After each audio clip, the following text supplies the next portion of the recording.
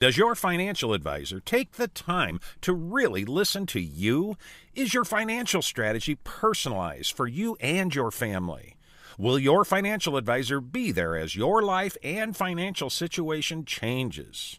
When you work with Edward Jones, they focus on what's important to you. You'll work together and use an established process to create a personalized financial strategy backed by the advice, tools, and resources to help you reach your goals. And they'll partner with you to help your strategy stay on track. Visit edwardjones.com or stop by the office of Todd Nash in Coralville, Jeff Rudolph, or Scott McGill in Iowa City, or Travis Whitmore in North Liberty.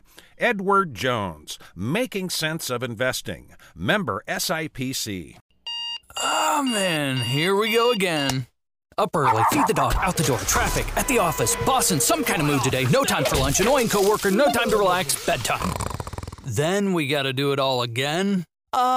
No way. Because the best way to break up the mundane every day is to play at Wild Rose Casino and Resort. Slots, tables, sports, and a whole lot of perks when you join and play with your Club Wild card. So, let's play. Wild Rose Casino and Resort, Clinton.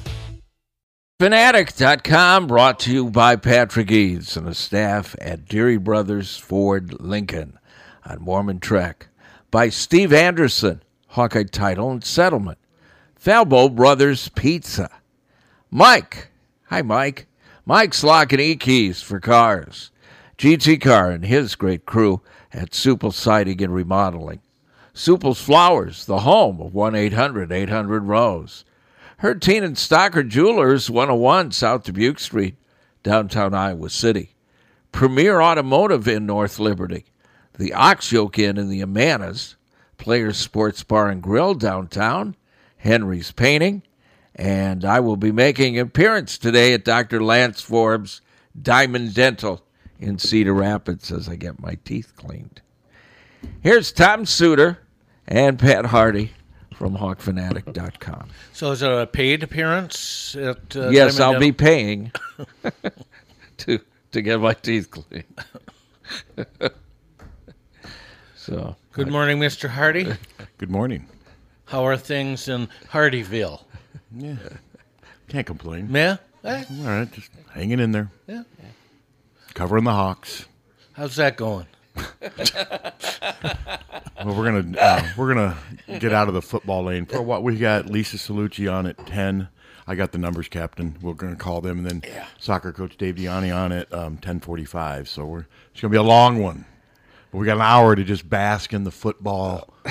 What do you have? Miasma. God, it's interesting. I mean, hello. Hello. I'll give my Cubs report fast. They've won 2 games in the Big Apple. They've had good pitching. The offense is still a little bit sparse, but 2 good wins. And I'd love to listen to Lisa Salucci today, but I got to go to my Bible class. Well, okay. But I've gone to all the things that are here at home, and so far they look pretty good. Yeah. Yep. Top 5 team. It's good to know. So okay, well, you guys straighten up, and I'll say a prayer for you. Straighten up and fly right. Please do. Bye. Thanks. No Hawk discussion. From Okay, Carnell. here's the question. Oh, what's that? Okay, Incarnate Word got, I think, 602 yards against Nevada and scored 55 points. Do you think we can do half that? Yes. Do you think we will do half that? Yes. And I don't think at times it'll look pretty because Iowa really hasn't looked pretty since 2002, have they? Not consistently. 2009 they did sometimes. They barely averaged 100 yards rushing a game in 2009. That was a weird stat. They were like one of the, I think they finished next to last or somewhere way deep in the Big Ten in rushing that year. And 2015, they were, when CJ was healthy, they were sometimes fun to watch. But you remember that game at Wisconsin, and then 77 yards passing. Yeah, and then of course the Rose Bowl, what have you. But yeah, I do, I really do, and I think that's part of the reason they're gonna keep Spencer in there because I think they want nothing more than to Spencer to have some success with the offense. And I think they feel they owe it to him to give him what they think is going to be circumstances where things are going to be working well. If they can't run or do anything against these guys, then I give up. And to me, though, if they can't do it, there's this perception out there. I've had some interesting conversations with people on Twitter, not arguing about, because I don't do that anymore, but interesting that I've had people say, why aren't they giving Padilla a chance? He showed last year he's a gamer. No, What? he didn't. But that's just, and I'm not knocking Alex. I wrote after the season opener, give him a chance. Why not just give him a chance in that season opener when they were just doing nothing? Why not throw him in there for a series or two and see? I'm all for that. I'm not against that. But it's like now it's another one of these things where it's tribalism. You're either just all on one side or all on the other side. Now, I mean, it's amazing. In January, I was being called a race-baiting, woke socialist libtard who's been out to get Kirk and Brian for... Dildo libtard. Well, you remember, though, who's been out to get Kirk and Brian for years. I've had a vendetta against. Now I'm being called a Ferentz apologist because the popular thing to do on social media right now, especially if you're a media person, is to write that this is ridiculous. He's just way out of his league now.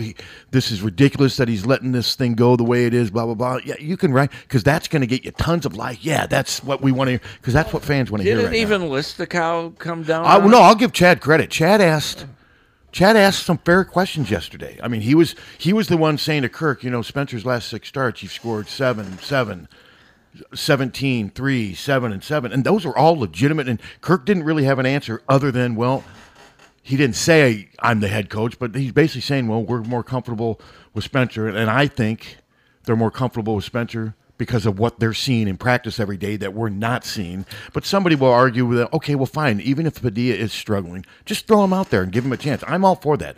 I'm all for that. The problem I had with Chad's narrative, though, is then right away he goes, and then with Alex, coach, you scored 27 against Minnesota and 33 against Illinois. He was 6 for 17 for 83 yards in one of those games with no touchdowns.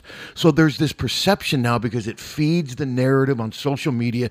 It's what fans want to hear. It's what fans want to embrace. That Spencer, get rid of him. He's the worst. Alex is the answer. And I'm not ready to go there. Not because I think Spencer's the answer, but I'm just basing it on what I've heard and what I saw last season from Alex. He was okay. He can move the pocket, but he was struggling so much against Nebraska, they pulled him at halftime, put Spencer in, who led him to victory. Wasn't he a 47% Yes. passer last year? Yes, and some of those were drops. Some of those in the Minnesota game when he went 6 for, some of those were drops, but still, they threw for 83 yards in that game, and they still won.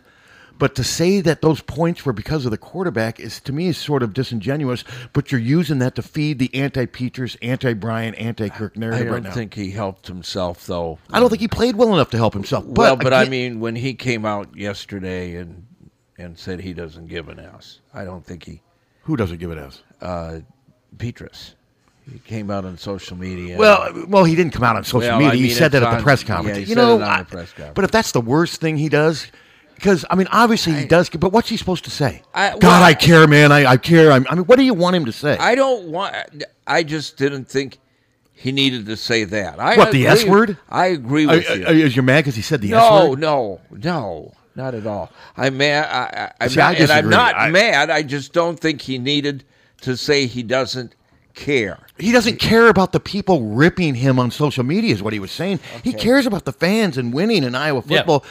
But if he says, yes, I do worry, I care about that, I'm so mad that I'm disappointing fat-ass Hawk on social media and Instagram, that's counterproductive. He probably shouldn't have said the S word, but he's getting pissed. But in fairness, Spencer, there's one way to shut these people up. Play better. Yes. But you can think both things. You don't have to be on one side and be on the other side. But that's how everything is now. But the real popular thing to do now, if you want social media clicks and if you want fans to embrace you and think that you're a tough guy that's willing to take down the establishment, you go and write a story that this is ridiculous, Brian's ridiculous, this is this is that. And I'm just not ready to go there yet. I can't tell you how many people told me yesterday they're done with this team. They're not really. They're saying that because they want to be a part of the social media tidal wave. It's fun. I had countless people say to me, I am done with this team. I will not watch them until Kirk and Brian are gone. And then I tweeted last night, things are terrible right now on offense, but they're 1-1. No, I had people say, if Barta wasn't afraid of Kirk and if Kirk didn't run it, he'd be fired by now. No, he wouldn't. No coach would be. Not even close. He's 1-1. They're 27-10 since the start of the 2019 season. They've won 10 games in 2 of the last 3 seasons, and they won the West Division last year. No coach, unless there was some kind of wrongdoing, scandal, would be in any hot water. So that's all I'm saying to these fans that are swept away by this tidal wave of emotion on social media now. You got to step back from the ledge and just keep it in perspective. Yes, the offense sucks right now. And like I said, I'm not a Ferentz apologist. I said after the season opener, why didn't you give Padilla a chance? Give him a chance. But then I'm also not ready to say just torch everything, get rid of everybody. And I don't think those people that are saying Kirk should be gone really think that, but that's what they know is going to fuel the fire on social media. And that's where we're at. And I think they do think that Brian should be gone. Well, I mean, and that's their right to think that, and that's fine. And it's not going to happen either. At some point, if they keep doing this all season, something will happen. Not during the season, but something will have to happen during the offseason, I think. Why? You would think so. I would think, and I could be wrong. I know people just think that Kirk runs everything over there, and it's just interesting how emotions can sway so much and how so much of the social media a narrative can kind of push people. I mean, we're all kind of used to the Iowa offense not being very good. I mean, they are seldom very good under Kirk Ferentz. And Kirk had said yesterday, guys, we're not built to score 50 points. That's not how we do things. He said all that stuff. And what's interesting is all these people saying, well, you guys wrote all summer about how the offense is going to be. Never wrote one thing that some other people did. And now, ironically, some of those people that wrote that stuff are now the ones with carrying the pitchforks. Carrying the and pitchforks for the popular view on social media now. Back in June, it was popular to say, we had Boudmeyer's here, and look, they're making changes. Look at what the football players said during our summer prep. The offense is changing. Of course they're going to. Remember we discussed that? Yes. What are they going to say? The offense is changing. But now those people, I think, feel let down because they wrote about how the offense was going to be better. Now it's not, so they want answers right now. They want accountability. I remember saying to you guys in the summer, guys, I have to believe it. I have to see it before I believe this offense is going to be any better. It is what it is. And that was before I realized their top 3 receivers weren't going to be available for the season start. So that's all I'm saying is it's just interesting. Because, I mean, last night I was called a Ferentz apologist, a Ferentz suck-ass numerous times. And I think one of them, I wish I could find it. I think one of them's the same one who called me the libtard, woke, race bait, and socialist who's been out to get Ferentz and Brian. I've been out to get Kirk and Brian for decades. That's just my number one goal. Decades. Just out to get him, out to bury him, And that's what's interesting about it, from my perspective. Well, it's ridiculous. I mean, we've had both of them on. They come on the station when they can and when you ask them to. I don't care about that. I'm not. But I mean, they didn't come on this year. They didn't come on this year, no, and they didn't come on this year. I think they're mad about some of the stuff we've discussed on here. I don't think they liked what Chuck Long said, and we can't help what Chuck Long. We can't help what Chuck Long said, and I didn't want to do a sit-down 3-hour podcast with Brian. I don't get that stuff. I wanted him on for 15 minutes on the radio, and they respectfully declined. And I was never given an exact reason, but I have pretty good I don't think the Chuck Long interview helped, but hey, Chuck Long's the greatest quarterback in program history. He can say whatever he wants. Yeah, well, he can say whatever he wants. We have no control. We have no control over what Don Patterson says, but Don Patterson is always very fair and guarded with his. And sometimes he'll even admit that he's a little biased because he has so much respect for Kirk. But to me, if you're worrying about what we're saying on the radio station, that's a little ridiculous, and that makes me wonder. They've got some people over there that maybe spend too much time worrying about that stuff when they should be worrying about. Well, how many people are downloading the podcast? A lot of people. Oh, a lot of we have a lot of people that download the podcast. Yeah. But I assume we have a lot of. I have a lot of people that have probably never listened to the podcast because they listen to it live. Yeah, sure. And then some people do the podcast, others do it live, but it's just this. We're 2 games into this thing, and like I said, they are as bad can be on offense, but you still got to stay the course. I mean, and to think that if you're just going to get Petras out of there, that it's going to change everything is kind of naive. But again, I think Padilla deserves a chance. Now, Spencer, I will say Spencer resents it when he's asked about the depth chart, and that's about the only area where I kind of take exception with Spencer a little bit. He's tired of answering these questions. I get it. I'm sure he is. But he's not playing well enough not to answer these questions. No, we are the worst offense in America, New Mexico's- and it's not close. New Mexico State's averaging 230. They're so what's 150? They're averaging like 76 Yeah, yards. what's more per 150? game. What's 230 minus 158? It's like right around 70. 72. Yeah, that's the next closest team Yeah. right now. My only issue with Spencer is I think he gets a little defensive, and I think he gets a little put off by this depth chart discussion. But in fairness to us in the media, that's a fair question right now. Yeah. That's a fair question to ask Spencer about the depth chart. He doesn't like it. He was a little standoffish. He said the S word yesterday. Well, I wasn't upset at all about the S word. The whole thought is, I can't, he could have just said, I can't care about that. He normally says that. Yeah. But do you realize how many times he was asked by different waves of report? And I think by the end of it, he was just finally like, He'd had it. He'd had it, and I get it. He's human. But it's a fair question. And again, there's only one way to change the narrative, and that's to play better. I mean, if he can't play better Saturday, I don't think he can play better against anyone this year, because this is the worst team they're going to play. It's not even close. By far. It's not even close. You never say never. Kirk's going to have the right approach. He was talking about that. I just don't see any way they can lose this game, because I think they're going to be able to run. I think they're going to be able to dominate the line of scrimmage. This team does have a 6'9" quarterback. I don't know what that means. It was funny when we were asking Kirk about it. He was asked about how different it is. Kirk's like, it's just weird looking at the guy out there. He's just so tall. He said it reminds me of Anthony Nelson when he came in as a freshman defensive end, because he was about 6'8". Hello. Do you want to hear my joke about the Iowa quarterbacks? Is it sure? Is it clean with no cuss words?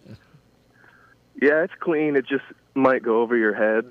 Ooh. Well, let's give it a shot. Yeah, let's give it a shot. What was that? Oh, I got it. Oh, he was over it because he throws it high. Yeah, I got it. Okay. And he exits stage left right away. He didn't stay for the applause or the feedback. I don't feel it. You don't. Suter gave it to him. Yeah, give him the bell. Suter it was a delayed bell, but I just didn't. You didn't like it. I didn't like it. Suter did like it. I did. Yeah. Let's see. We can have. Is this tribalism? Your side against his side? Yeah, he's a libtard. You guys remember that though in the January when the committee was dissolved, and Oh yeah. I had the nerve to write that it wasn't a bad. I was told, when are you going to get rid of Hardy? He's been out to get. I mean, people wanted you out. Been out to get Ferentz. Yeah, they wanted me to put Padilla. Because I've been out to get Kirk and Brian for decades. I've just had a vendetta. Who's next in line? After Padilla, Joey Labus. No, you. Oh, for who to replace me? I mean, hell, that trash can out that's sitting out in the. That's gone now. Really? Yeah, we were going to put. Was that symbolic of the Iowa offense? And hey, I make fun of the Iowa. How do you not right now? Hello. Good morning. Morning. Does Kirk still have that PR firm under contract? I believe so, yes. They're still there at games. But I assume they're not there on press conference days. Not usually. I don't know if they could be in his office waiting for him when he gets back, but no, I don't see them at press conferences on Tuesdays. But they are there on games. Because it seemed like the answers he gave about the quarterback situation they're not the sort of answers you'd expect from somebody who's been actually preparing for those questions. Oh, okay, I'm curious. What did you think he should say? I mean, if he was prepared, what do you think he should have said?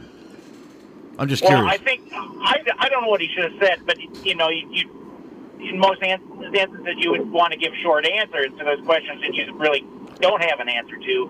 But it's when they asked him about what was the what did they see out of Petrus, and he started talking about resume, and then I don't know who it was that came back with all the games after the Penn State game on the score. That was Chad. We were talking. Kirk wasn't as prepared. Yeah, we were talking about that earlier. That was Chad Leistikow. Number one, I think Kirk was surprised Chad was the one pressing him, because Chad's usually just right there fawning over Kirk Ferentz. But like I said, I'll give him credit.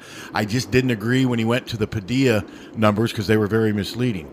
But I think Kirk is in a situation here where he can't say everything that he could say to explain why he's not going to throw the other quarterbacks under the bus for practicing poorly. He's not going to do that. But I think that's part of what they're dealing with right now. And now some people could say, okay, fine, Chuck Hartley practiced poorly too. I've been pushing this practice thing because I can't confirm it because I'm not there. But I've just heard that from very good sources that the other quarterbacks just haven't practiced well. I mean, I don't think Kirk's going to say that publicly. But again, you could argue, okay, who cares if he's not practicing well? Petras is terrible during the games. Give him a chance. I see that. I can believe that narrative. That's out there. Mm-hmm. But I think Kirk is guarded in what he says because he doesn't want to throw any players under the bus publicly. And I think that's what he was kind of struggling with, because part of his explanation for why they're sticking with Spencer despite his terrible body of work is the fact that they're not seeing anything in practice that makes them think the other guys are going to do any better. That's the only way I can explain it. Then that's a real indictment on the coaching if that's the situation. Or recruiting. Or recruiting. I mean, which is on the coaches. Well, that's part of coaching too. Sure. Well, let's hope for better on Saturday. Not sure it could get much worse, but. Well, we said that after week 1. Yeah, and it did. It really could. Yeah, but they all said yesterday on offense that they were better against Iowa State than they were against South Dakota State. That's the statistics don't really tell the story. And I'm not going to fight. That's what they're going to say, guys. You realize they got to go out and they have to push some PR narratives to stay positive. Sure. I get all that stuff. But yeah, we'll see. They're going to win. I mean, like I said, if they don't win Saturday, then we got a major story. Oh my God! If they don't, it's going to be. I can't even imagine what it's going to be like. Gone with the Wind. You know, it sounded like Sailing by Christopher Cross. We got what Farron said on there. Yeah. I don't need to hear it again. Unless, Harley, if you want to play it again, I mean, if people haven't heard it. Well, I mean, it was on YouTube but live. These aren't. Yeah.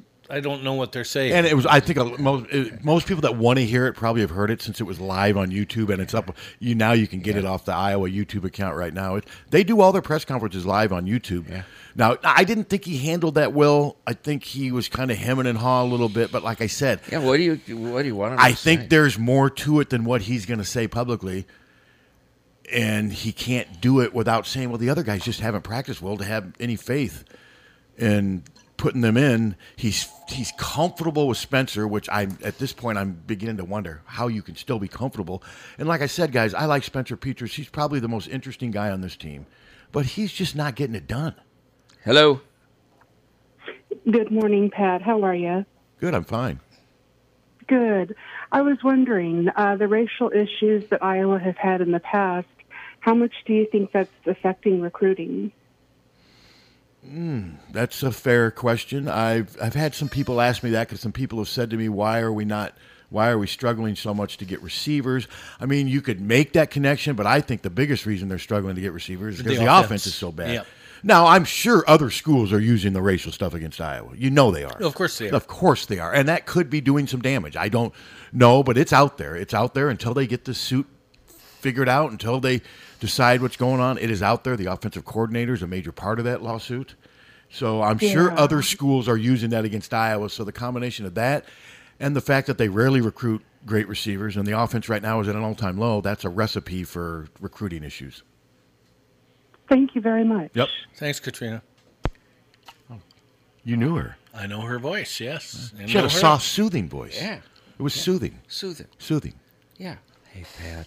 She sounds like she could read like bedtime stories. You're a libtard, Pat. I'm not a libtard, though. An apologist. I am not a libtard or an apologist. I'm just a guy trying to stay in my lane. You've always been a Beneference apologist, Pat. Yeah, I've always been but somebody wrote me that last night, and they capitalized apologist in all capital letters because they needed to emphasize the point that I'm just a worthless apologist. Yeah, hey guys. Hey. It's today though, in my opinion, is unacceptable to say that, well, we're just not that good, because from now on in college football, if your team's not that good, or you need to plug holes or fill gaps or do whatever it is you need to do, you can hit the reset button like a video game as fast as you want with the transfer portal. Yeah. To a point, yeah. No, I agree. Now, we talked about this a little bit on Monday. In fairness, Kirk, up until early June, thought he was going to have his 3 top receivers. Yeah. He thought he did. I don't think they really had the time after that. Plus, I don't think a lot of great wide receivers are lining up to join this offense right now. And I get you, though. The portal is an option. I just don't think it's as much of an option that some Iowa fans think. And Kirk does not want to lean heavily on the portal. He doesn't. Now, he you could wants argue to that develop you could players. argue that in an emergency like this, he should. But this was a late developing emergency. Charlie Jones waited till very late to leave. And then Keegan, but okay, Charlie Jones is one thing, but I mean, still, offensive line, quarterback. I mean, this is wide receiver. Yeah, I get all that, but whatever. But Charlie Jones, he was probably only going to get 15 targets the whole season anyway, which is ridiculous, and that's why he left. Charlie Jones, exactly. Charlie Jones is probably talent-wise the best receiver they had on the team. They just didn't utilize him well, and that's why he left. It just gets to a point to where when sometimes, man, and I like Kirk Ferentz.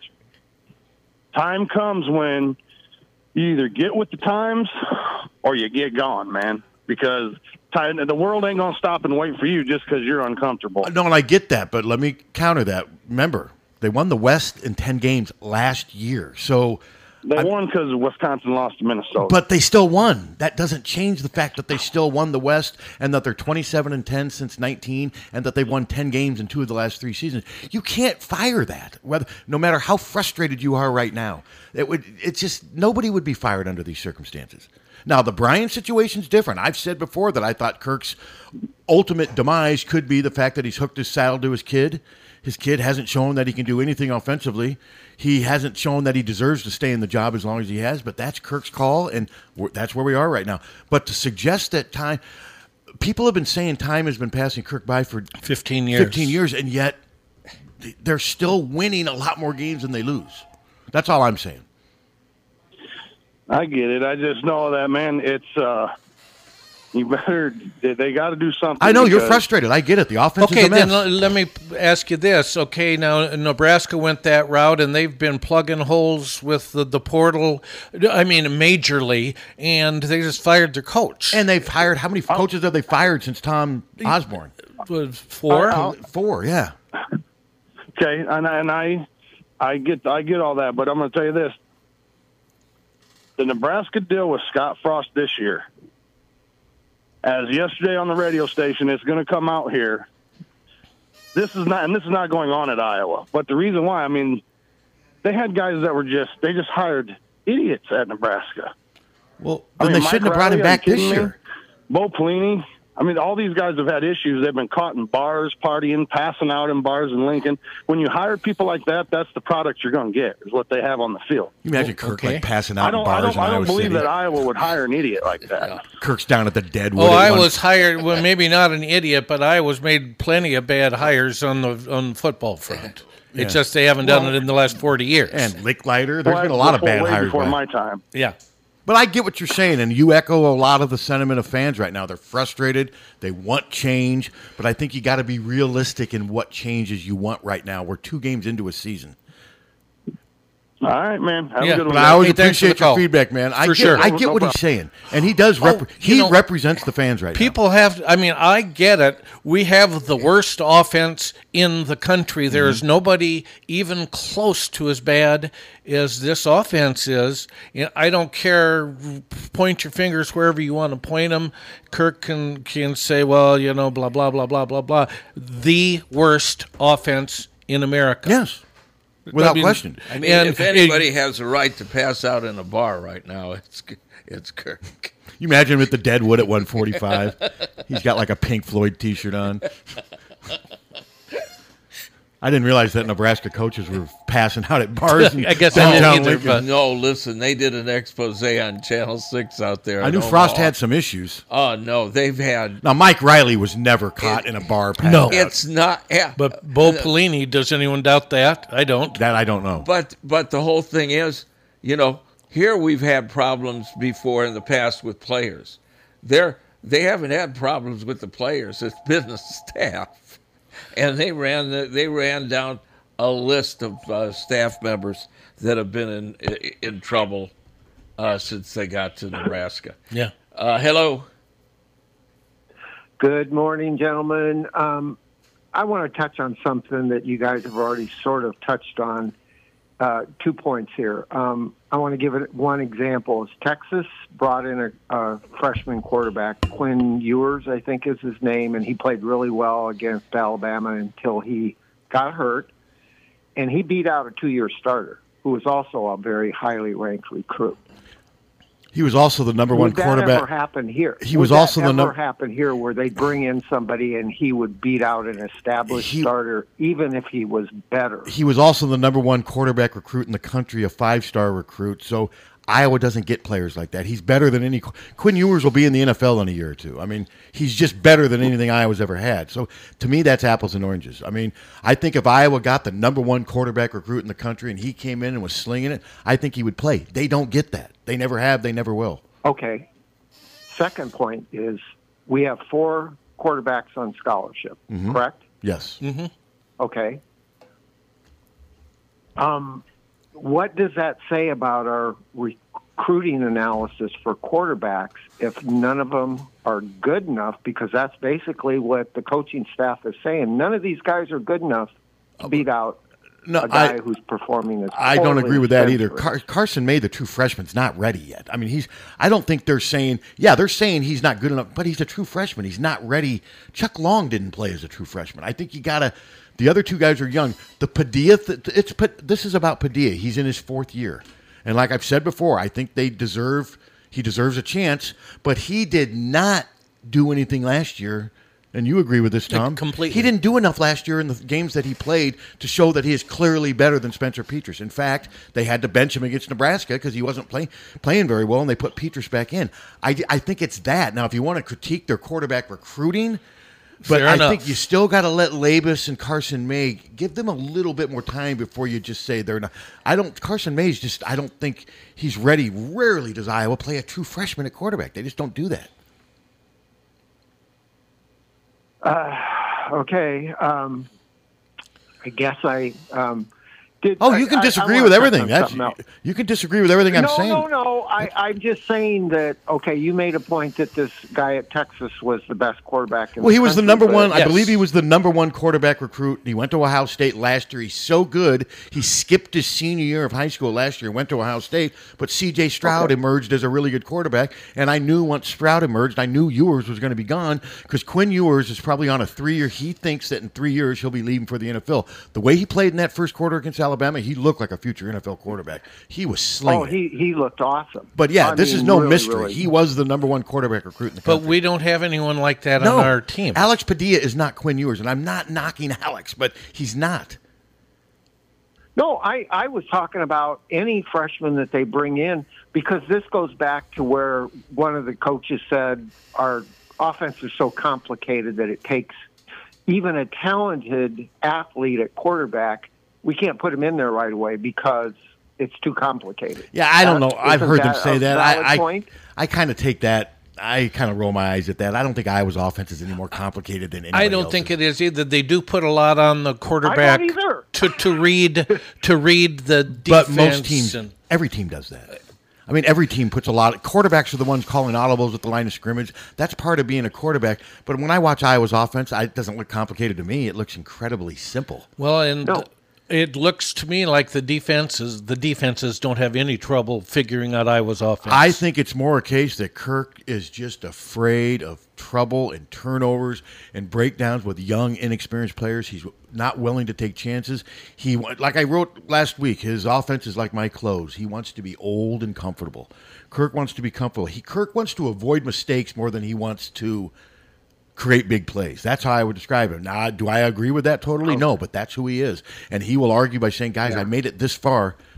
I've made it this far. It's worked. That's going to be Kirk's argument if you push comes to shove. Guys, he will bring up the success they've had since 2019. Fair enough. Because you can't just ignore it. No. You can't ignore it. If they were 5-7 and 19 and 6-6 and 20 and 4-8 last year, I'd be saying get rid of him.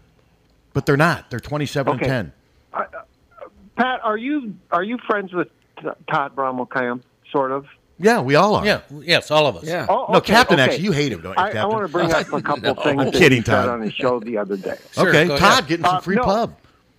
he referred to John Steppe and then Mike Halas, and I can't remember the questions, but Mike Halas really came right after Steppe, and he played all that, the questions and then the answers, and he basically went on a rant that he said Kurt is insulting the fan base with these answers. And I don't know if you agree with that or not, but I haven't really given it pretty. that. I mean, I could see Todd making that argument, but my problem with it is I still think there's a lot of stuff that Kirk doesn't feel he can say publicly to truly explain some of the decisions he makes.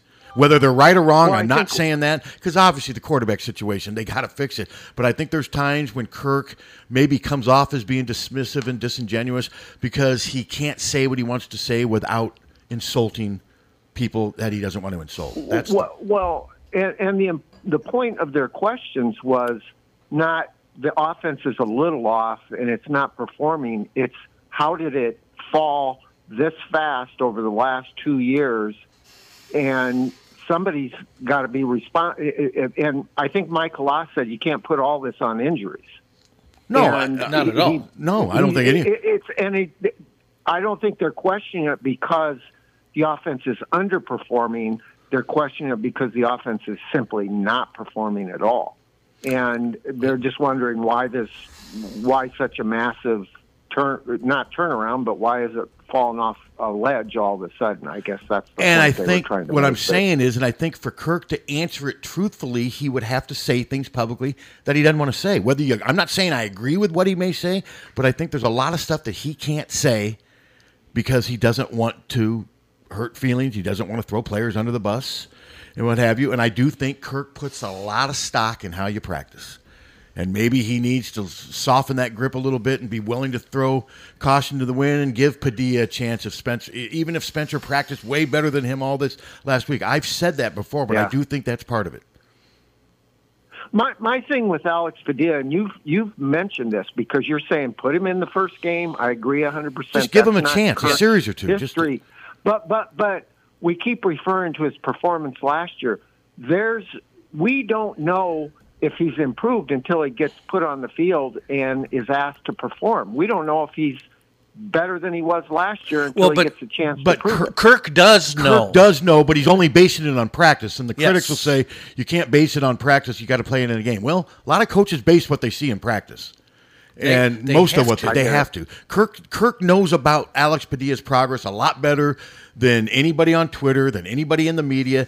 But I don't think he can say completely what he wants to say without offending people. I know I'm repeating myself, but that's what I think it is. Well, that's because he's got a lot of integrity, and he's not Scott Frost, I guess. There you go. Hey, for sure, guys. All right, thank you. Hey, thanks for the call. But this narrative that Padilla showed last year that he's a winner and a gamer. I mean, okay, they won the 3 games, but Spencer's got a good. Well, at one point, Spencer had won almost 12 straight. Yeah, so. Yeah. The winning stuff, you can say that about both quarterbacks. All I'm saying is last year when Alex was in, he didn't seize the opportunity. No, and he had the opportunity to seize the mantle and run with it, and he didn't do it. And he did. The other thing that I find interesting, I'm getting a lot of, Pat, this has been going on for a while. The apathy from fans, this has been building. And they sold out all 7 games. And when you say that to them, then they disappear. But I had a lot of people. This apathy's been building. Fans are pissed. They've had enough. They're tired. They're not going to show up. Tickets are sold out. Geez, I heard the same thing, and I can name the people that said it when they were when they were allowed to kneel. Well, I'll never go to another Hawkeye game again, and it's sold out. Yes. So the apathy thing, that's that's more of a prisoner of the moment because the offense is so bad right now. You want to make all these sweeping statements, but you got to at least be truthful. And I've got people saying, "I'm not going. I'm not going until they fix this offense." The seat's still sold. Yeah, the money's there.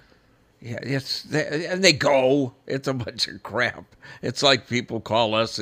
I'm not listening to you I'm never anymore. listening to you. How about the guy who called in? The guy at the Hy-Vee who's with his wife ripped me. He says, I quit listening to your guys' show and you and that loudmouth Captain Steve. Pipsqueak. And no, this wasn't the Pipsqueak guy. And he called you like a Hawkeye apologist and called me just a bait clicking.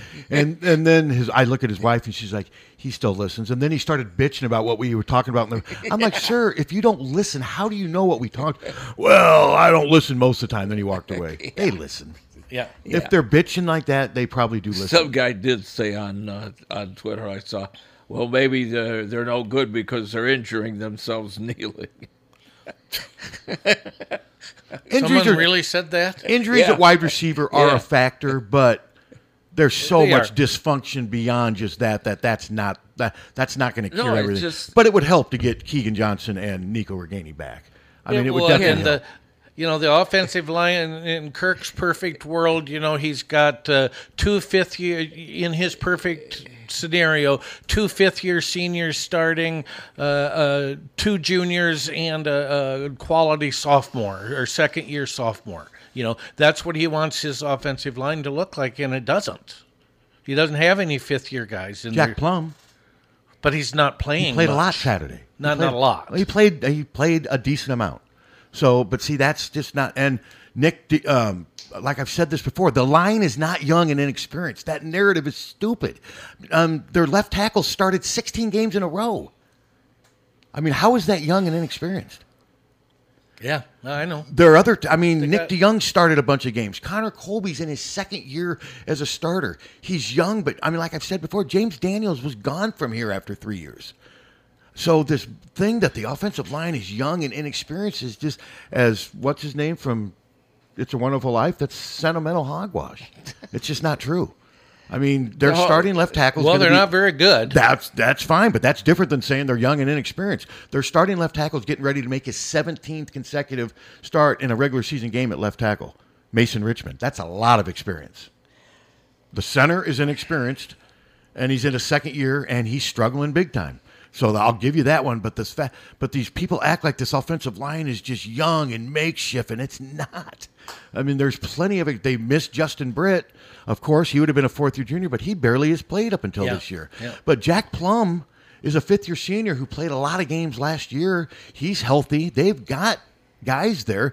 But when is the offensive line ever very good? Well, it's worse. Name a year when the offensive line has been dominant. I mean, it's 2002. Brian is not the guy for this. No, that's becoming pretty evident that Brian's in over his head. Yeah, he's in over his head. He's definitely in over his head, but you don't hire somebody that you can't fire. I think that, don't you guys agree?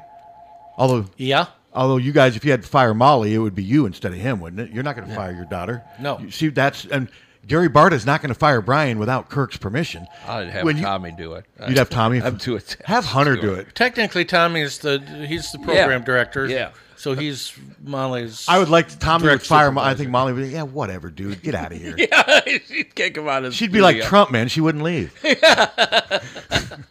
Hello.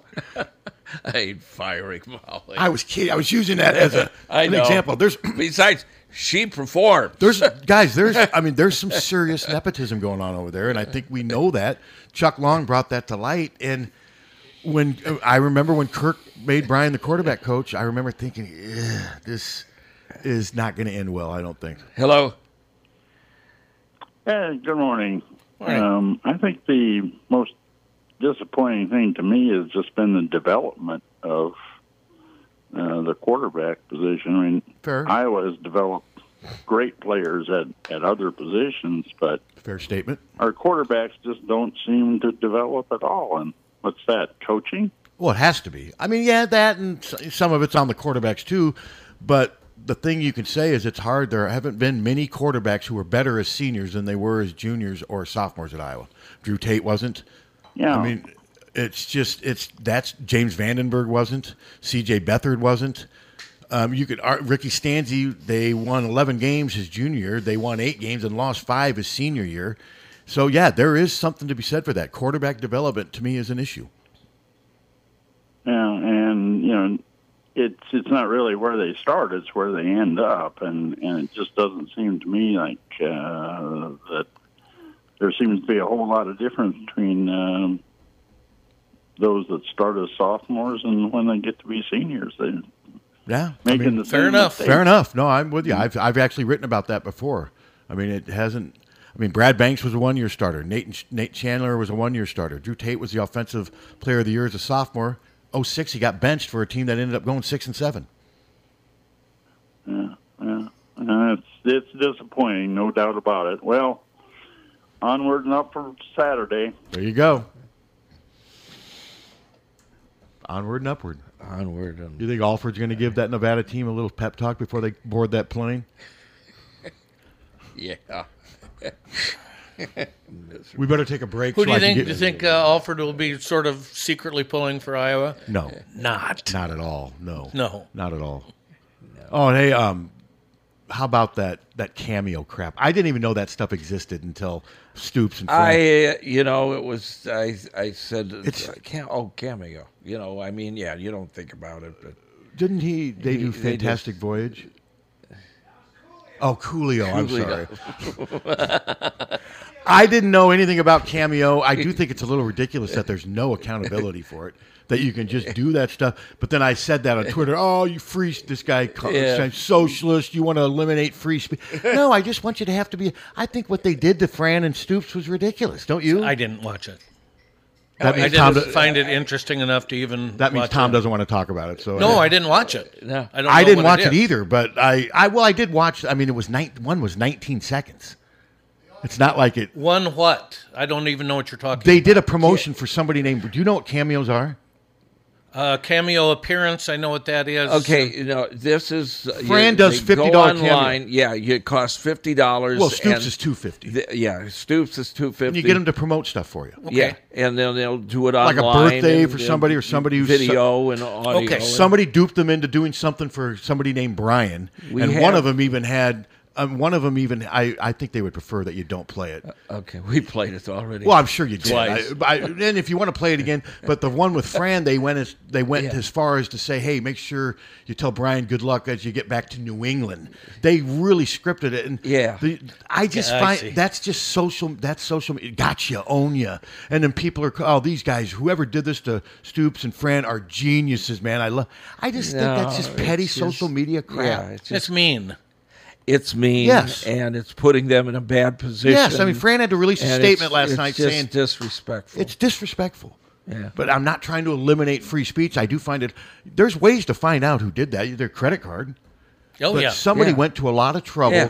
to embarrass Brian Ferentz by using Bob Stoops and Fran. And if I was Bob Stoops and Fran, I'd be pissed. Yeah, they use people. I didn't realize that you can hire celebrities to say nice things, and then I knew that. I had didn't no know idea. it was called a cameo. I had That's no my idea. problem. I had no idea that existed until I saw that thing the other night. I'm like, what the hell is this?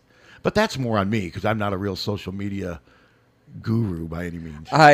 It's in the back of my brain. I never would do it. I mean, I didn't. You want to say something to somebody, say it. But Stoops's was, and he did it from his office. It was like literally 20 seconds long. Yeah.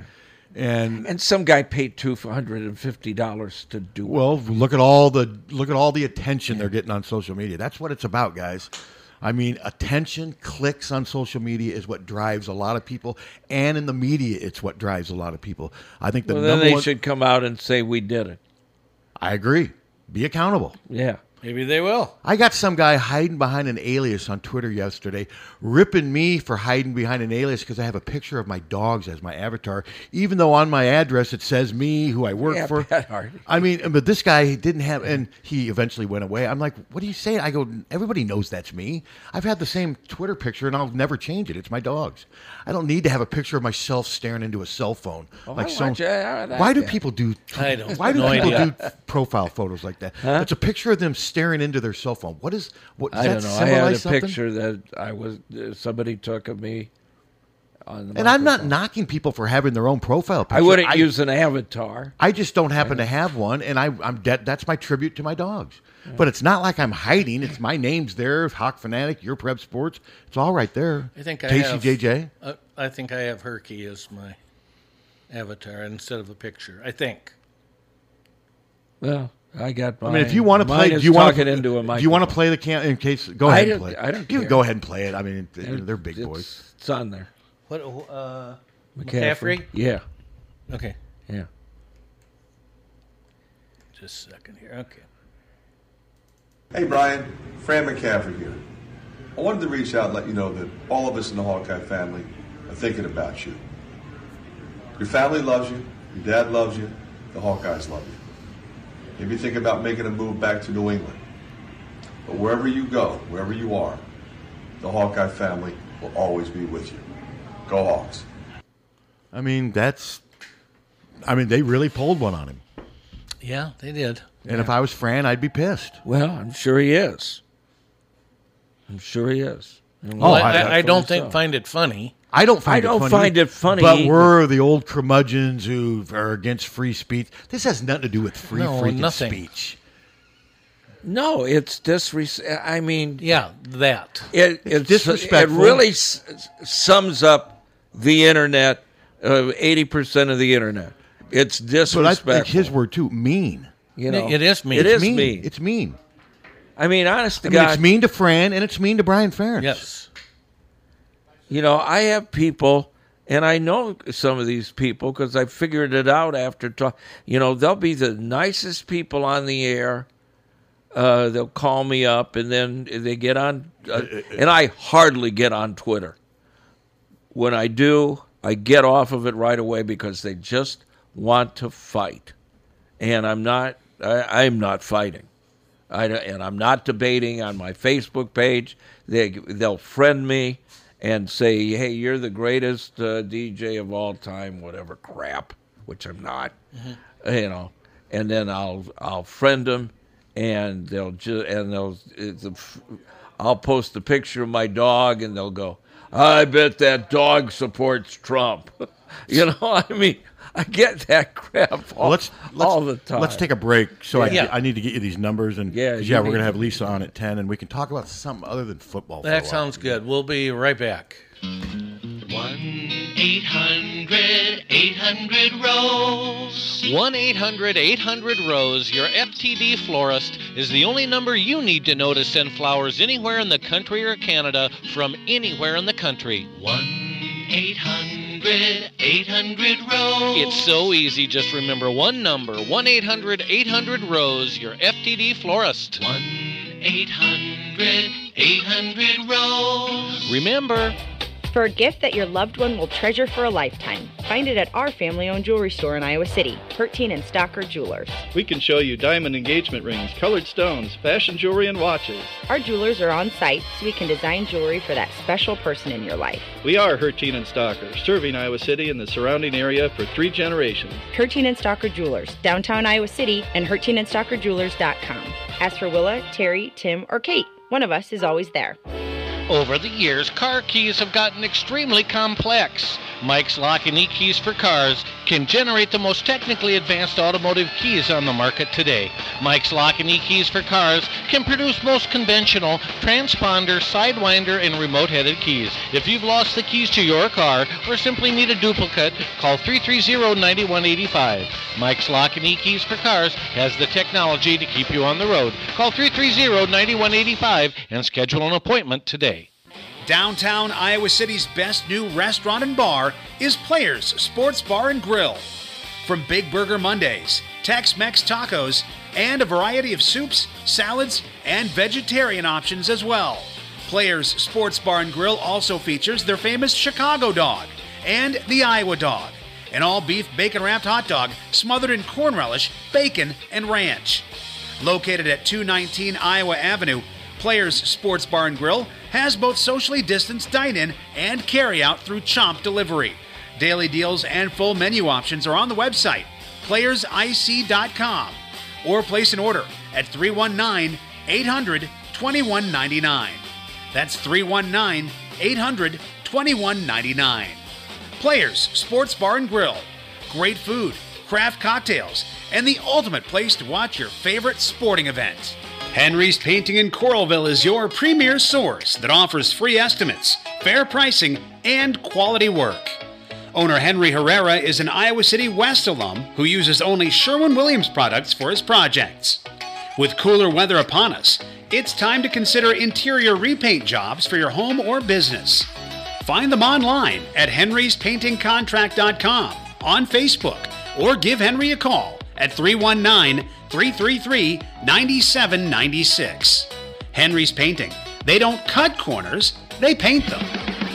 Hi, this is Patrick Eads, owner of Deary Brothers Lincoln in Iowa City. Let me tell you why right now is an absolute great time to buy a new Lincoln. Custom order the exact vehicle you want, from interior and exterior colors and a full range of equipment content. Your vehicle, your way. Plus, with an unusually high used car market, trade-in values are more now than we've ever seen before. Stop by Deary Brothers Lincoln at Highway 1 in Mormon Trek, Iowa City. GT Carr, owner of Supple Siding and Remodeling, offers service and quality that is unmatched in the area. At Supple Siding and Remodeling, their trained professionals will install and guarantee the products used in any size job done, regardless of the project. Supple Siding and Remodeling will stand behind their quality products and installation with exceptional customer service.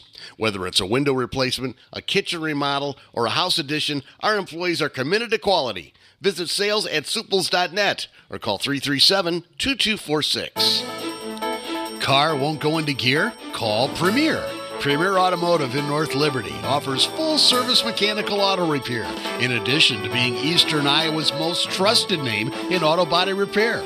Use Premier for all your auto repair needs: brakes, oil changes, air conditioning, diagnostics, transmissions, or preventative maintenance. Whether you hit a deer or your car won't go into gear, see Premier Automotive in North Liberty. Get ready for a pizza experience like no other. Falbo Brothers Pizzeria features high-quality ingredients combined with traditional pizza technique. From their New York-style thin crust, Chicago-style deep dish, to stuffed pizza when you want it. Falbo's pizzas are handmade and cooked in stone deck ovens. Check out the carry-out special. Either a 2-topping extra-large thin crust or single-topping large deep dish pizza pie for only $11.99. Falbo's, South Gilbert and Iowa City, Cross Park Road in Coralville. Check Facebook for specials and get 15% off your first delivery or carry-out order by signing up online at FalboBrothersPizza.com. Falbo Brothers Pizza. Buy the pie or buy the slice. Don't let just anyone take care of your smile. At Diamond Dental, you can expect compassion, expertise, and a personalized care plan to protect your teeth for life. With more than 30 years of combined experience, Dr. Forbes and his staff are prepared to tackle even your toughest dental problems, leaving your smile healthy and sparkling. Diamond Dental offers a full range of general and cosmetic dentistry, as well as dental treatment options for snoring and sleep apnea. It's never too early to start thinking about what's best for your smile. Schedule an appointment today by calling 319-390-3703 or visiting the office at 5815 Consul Street Northeast, Suite D1 in Cedar Rapids. You can also visit DiamondDentalPC.com for more information. Dr. Forbes is a proud sponsor of the Hawkeye Wrestling Club and the Inner Circle. Let the Diamond Dental team provide superior care for your entire family. Dear U of I, just a note to let you know, if you're ever thinking about selling Kinnick Stadium or Carver Hawkeye Arena, please consider Hawkeye Title and Settlement. We're here to provide efficient, high-quality real estate title and closing services. Signed, Hawkeye Fan Forever, and send. Hi, this is Steve Anderson with Hawkeye Title and Settlement. Whether it's a large commercial property or if you're buying your first home, remember, we're here to help. Hawkeye Title and Settlement Services of Iowa City. You'll love our team just like you love the Hawks. Hi, this is Bill Eichstring of the Oxyoke Inn. Especially now, all of us need a little comfort. The Oxyoke has been offering comfort for over 80 years. From our signature recipes, quality of food, and family-style service, to historical ambiance, a return to the Oxyoke is like a warm hug. With lunch, dinner, and banquets daily. You can still order curbside carryout, including our famous Pies to Go, and take the comforting taste of the Oxyoke home with you to share at your family's table. Visit oxyokeinn.com for hours, menus, reservations, weekly specials, and gift cards. From our family to yours, we can't wait to see you again soon, and we'll be glad you're here at the Oxyoke Inn in the heart of Amana. From the Hertin and Stalker Studios in the heart of the Hawkeye Nation, this is the mighty 1630 KCJJ, Iowa City. Hertin and Stalker Jewelers, making memories, making moments. It's going to be warm and dry here as we head through the week. Our only real chance of scattered showers will be mainly often on this weekend, and even then, it's not that great of a chance. Today, mostly sunny. We'll get to 83 this afternoon. The wind out of the southeast at 5 to 15. Tonight, clear 59. Tomorrow, partly cloudy 84. We'll stay in the mid-80s on Friday and Saturday, climbing into the upper 80s by Sunday and Monday. I'm meteorologist Sean Cable on the mighty 1630 KCJJ. Currently, it's 54. KCJJ weather brought to you by Plum Supply. Plum Supply kitchens and baths. Your home never looks so beautiful. HawkFanatic.com is back, and Lisa Salucci is on. All right, Coach, good morning. First off, you got a great team again this year. And nobody can accuse you of playing patsies. Having your second match was against number 2 North Carolina. Why don't you tell us a little bit about that game? You lost it in overtime, but it was a heck of a game. Heck of a game, yeah. I mean, we've the last 22 years we've opened up with the ACC Big Ten Challenge, always playing North Carolina and Wake Forest, and as you mentioned, North Carolina usually number 1 or number 2 in the country at that point, and Wake Forest a top 20 team too. So, we had a great win on Friday night against Wake in overtime, and then we really took it to North Carolina, and we did have a 2-goal lead in the game, and then a little bit the wheels fell off. It was probably a result of playing an overtime game, on Friday, and then we're just a little short in depth right now. We had 2 unfortunate injuries at the time, and it was a good 90 degrees. Sounds like excuses, but some of our international players, we play much better if the weather's under 70. So I'm always looking at the weather, hoping for that. But, it was a great game. Our goalkeeper, Grace McGuire, played unbelievable, had a complete season high in saves, and just literally was tossing North Carolina away shot after shot. And, we held on to a 2-1 lead well into the late in the third quarter, and then they pulled their goalkeeper, so they were up 1, and then we unfortunately got a really harsh yellow card, so we were down 2 players, which is what kind of resulted in their comeback, and we did force them to overtime and lost a heartbreaker. But it was a great battle, and North Carolina really wanted some revenge from our win against them last year in the same tournament, and we battle with them every year. So good test for us. In the end, it doesn't hurt us. It actually gives us points within our NCAA tournament resume, more so than playing a lesser skilled team, and really gave us some great things to work on. Lisa, is it fair to say there's not much difference between like the first ranked team and the 6th ranked team in field hockey? Is that, in football very and stuff? Fair, yeah. Okay. There's not. Really between the top 10, the parity. We're talking a player here or there, or a strength here or there on the field, but it's very close. Yeah, all of these games are highly contested. So when you go into a match depth wise, what is ideal? A number of players that you need to have. What's the ideal amount of depth that you need? Really for us to be able to go about 15 strong would be ideal.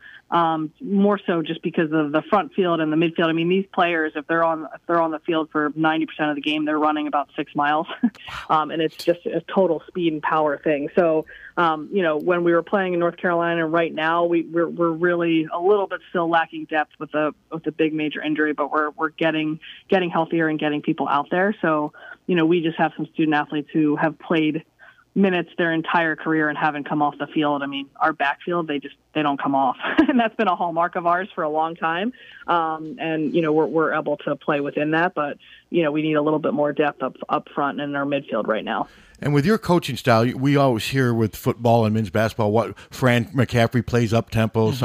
What is your style for somebody who's not real familiar with field? Are you more of a defensive coach? Or how would you describe your philosophy? Yeah, that's a great question.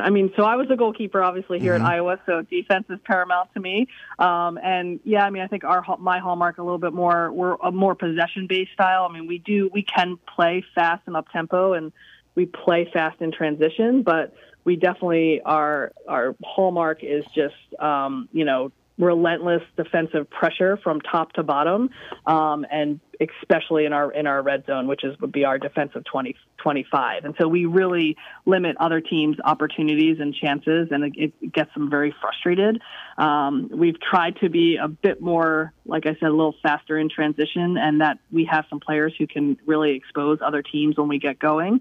But yeah, for sure, I'm a little bit more of a defensive coach, so that's why I have a great staff that fills out and completes me on the offensive side of the ball too.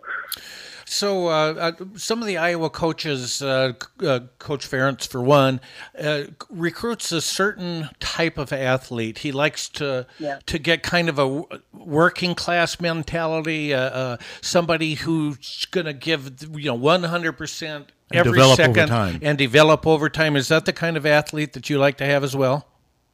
100%, and I think that's been a big hallmark of Iowa State hockey for years. Even when I played here, I mean, where we're located for our sport. I mean, it's not we're not getting the top recruits in the country every year, but we are one of our hallmarks is really being able to develop players as they go through school, and that has been a recipe for us that has really worked. And then those student athletes who want to be at a place like Iowa and represent us on this national stage, but they know they're going to have to work, and we're going to have to be fit and show a lot of grit and just a lot of resilience in a lot of these matches. And maybe I think a piece for us is, we don't have as large squads as a lot of other people around the country, and that's for a lot of different reasons. But I think people do like that because they know they're going to be able to get more time, and if they come in prepared and ready to go, I mean, it's a great recipe. So yeah, we definitely are going after those blue collar, work hard, get after it, get better, and let's represent Iowa. So how much do you work directly with the goalies now? I do still quite a bit because it's super important to me. I say to my team all the time, the goalkeeper is the most important person on the team. I mean, they know I'm joking, but kind of not really. Come on, last line of defense, right? Yeah, so without I question. still daily do work with the goalkeepers because I love that. It's my specialty.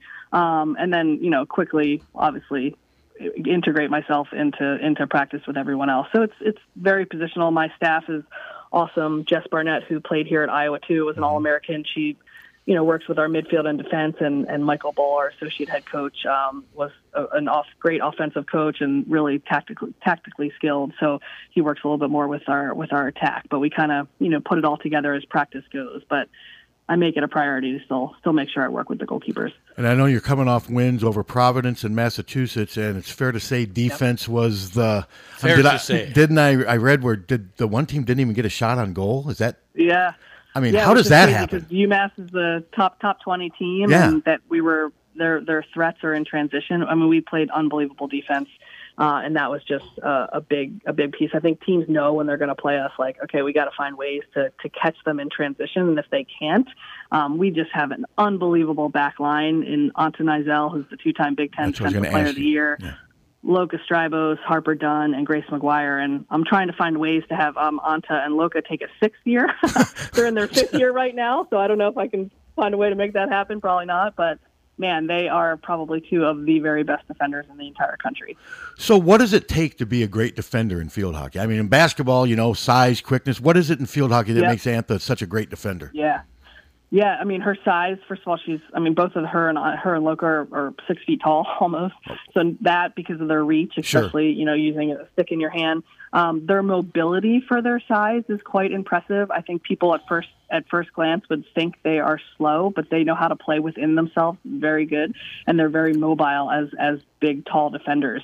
And then just their timing and their approach is what really sets them apart. They have just unbelievable presence and poise, and they can just read the situation and anticipate so well.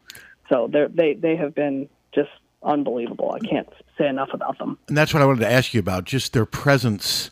How big does that, because that obviously defense is a priority, and when your star player is known more for defense, that's really got to have a kind of a contagious effect, doesn't it? Oh, it really does. And I mean, and just her communication and her ability to organize. I mean, her and Grace McGuire, they're truly the quarterbacks back there. And she makes everything look so effortless. I mean, I have people come up to me constantly, former coaches that watch the game or national team players, and they're like, wow, I've never seen a defender her size so poised be able to cover the ground that she does and just have that type of an impact. And the other piece of it is she's a fantastic distributor. So she can make a pinpoint 50, 60-yard pass with a sweep or a hit that very few people can do. So, she helps us on both sides of the ball and with our set pieces as well. So, yeah, we're trying to hold on to Anta as long as we can. I don't blame you.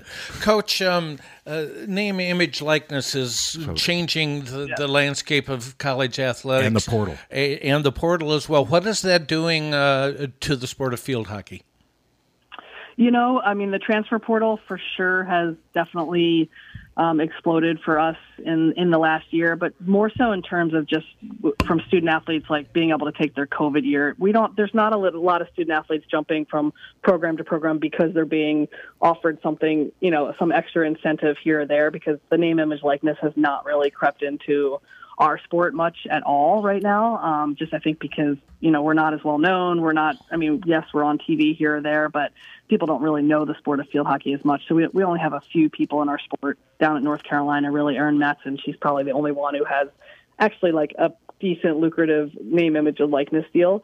But there's a ton of student athletes who are either in the Ivy Leagues that are fantastic players, or lower level mid-majors that, okay, I'm going to take my COVID year and I'm going to go try to play in the Big Ten or the ACC. And, it's really, the Big Ten has seen a lot of, they've added a lot of great transfers just in the last year that has really kind of even made the parity and the league even better. So, the name, image, likeness, our players joke all the time. They emailed businesses and trying to get the name out there. And I'm like, so how'd that work, you guys? What'd you get? And they're like, well, 10 free Chipotle bowls.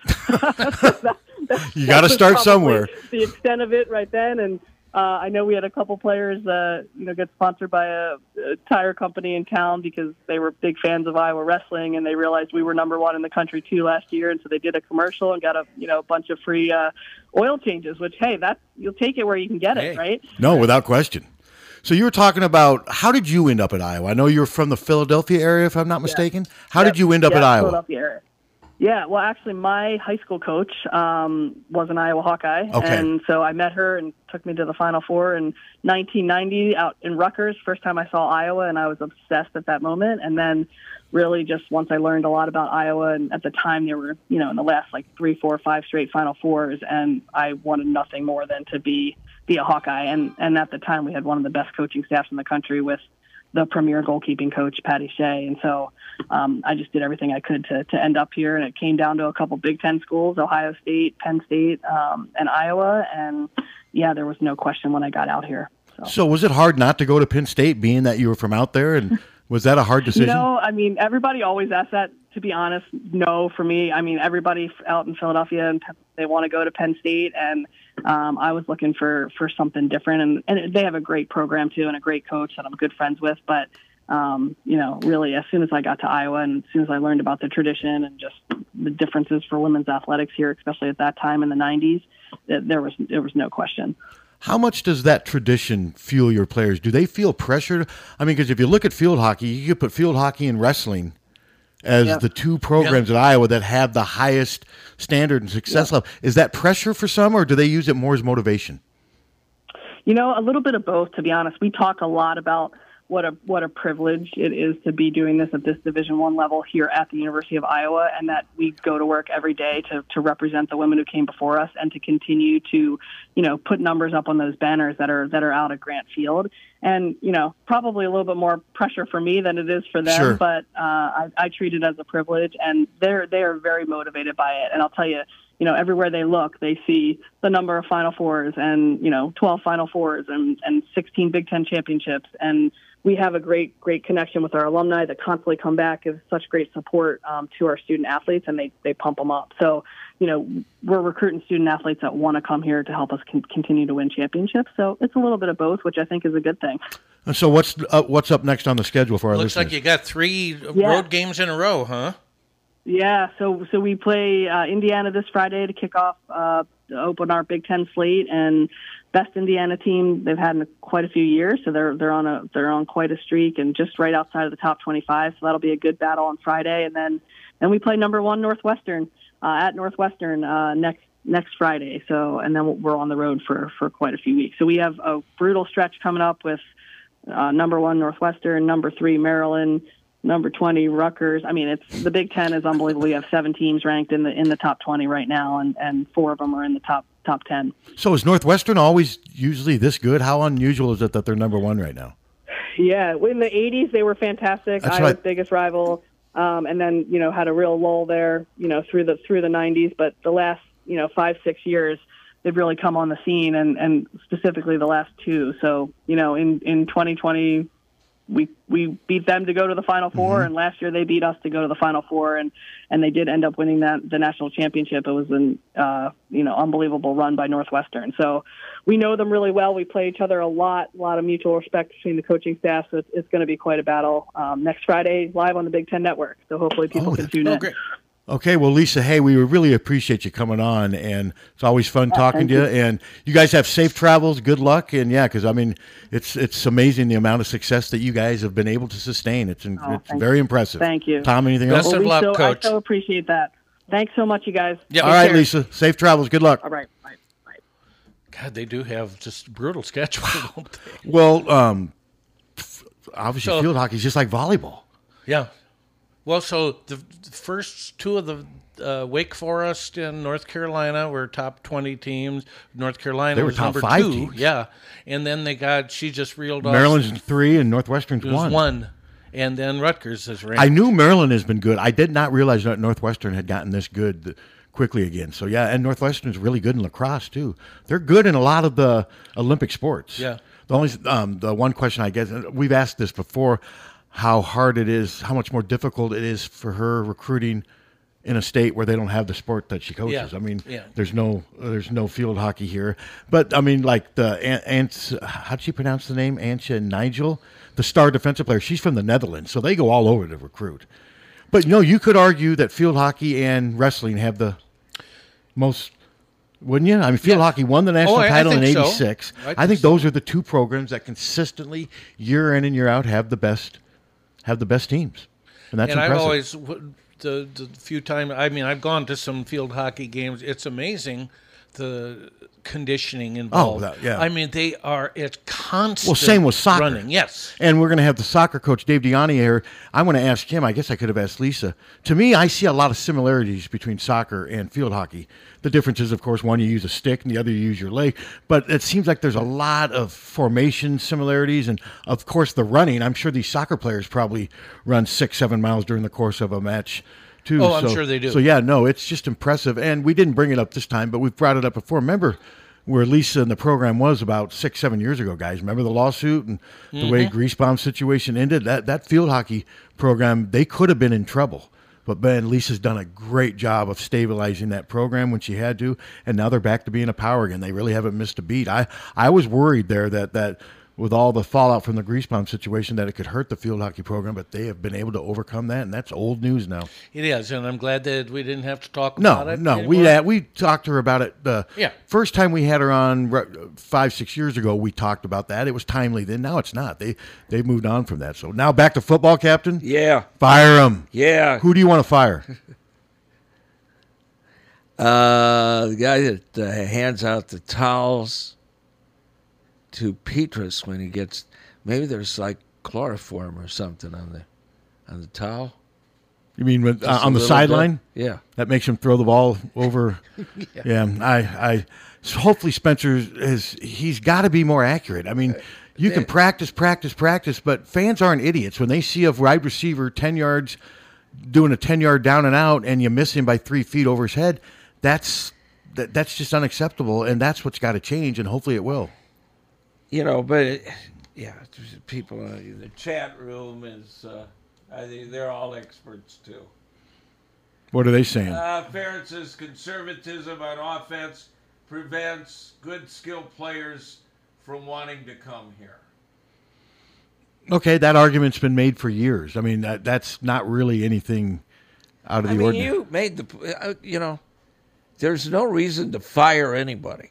Well, you could make a case for firing Brian Ferentz. Okay. If you're going to, I'm not saying they should. That's not my call, but a case could. A lot of offensive coordinators would have been fired by now with the numbers he's produced over the. Okay. That's all I'm saying. All right. Oh, But no, I'm not saying I'm no, not going to give write me a that. column saying fire Brian Ferentz. I'm not going to do that. That's not the time or place 2 games into a season. But no, I think Brian has been given the benefit of the doubt in some of these situations because he's the head coach's son, and that's what irritates some fans. Now you got both you guys just buried in your cell phones. I'm talking. I'm about just looking at the soccer. I'm just trying to save something on here. Okay. That I Trying got to save from my face? lawyer. Okay. But when I look out and I see both you guys buried I'm in- listening to you. I'm still talking. I am capable. I am 73. I am Multitasking. still capable. Okay. You're multitasking. Okay, you guys talk, and I'm going to do it, and you and Suter hold a conversation. So, have you gotten any further with getting your shot so you can come to some of the tailgates? No. No. They're not ready yet, are they? Shots? No, I mean, I've got to get a cortisone shot. Oh, I thought you were talking about and COVID. the insurance, and I called the insurance, and they said they'd return my call yesterday. I got my flu shot yesterday. I usually Yeah. don't get mine till. Well, my doctor Anybody always cares? says to get mine in early November. That's what they always tell me to get mine Yeah. in early November. So that's. Hopefully, I'll be able to get a flu and by November. Will we be able to get new COVID boosters? I hope so. I know some people are probably making fun of me. I think they're. I think you could get Scared. You woke son of a bitch. Dildo. Well, I'm like I said, when the booster's available and they say it's available and it's free, I'm going to get one. I mean, I don't think it's going to have a microchip, and I don't think it's going to No, it cause could. my heart to explode. Well, I could. What, a microchip? Yeah. You think they're putting them in there? Yeah. Yeah, the last thing the government wants to do is trace me. I got nothing. Seriously. What about me? Well, you got nothing Oh, either. Jesus, he's watching Law and Order. Oh, God, he's again. going to McDonald's again.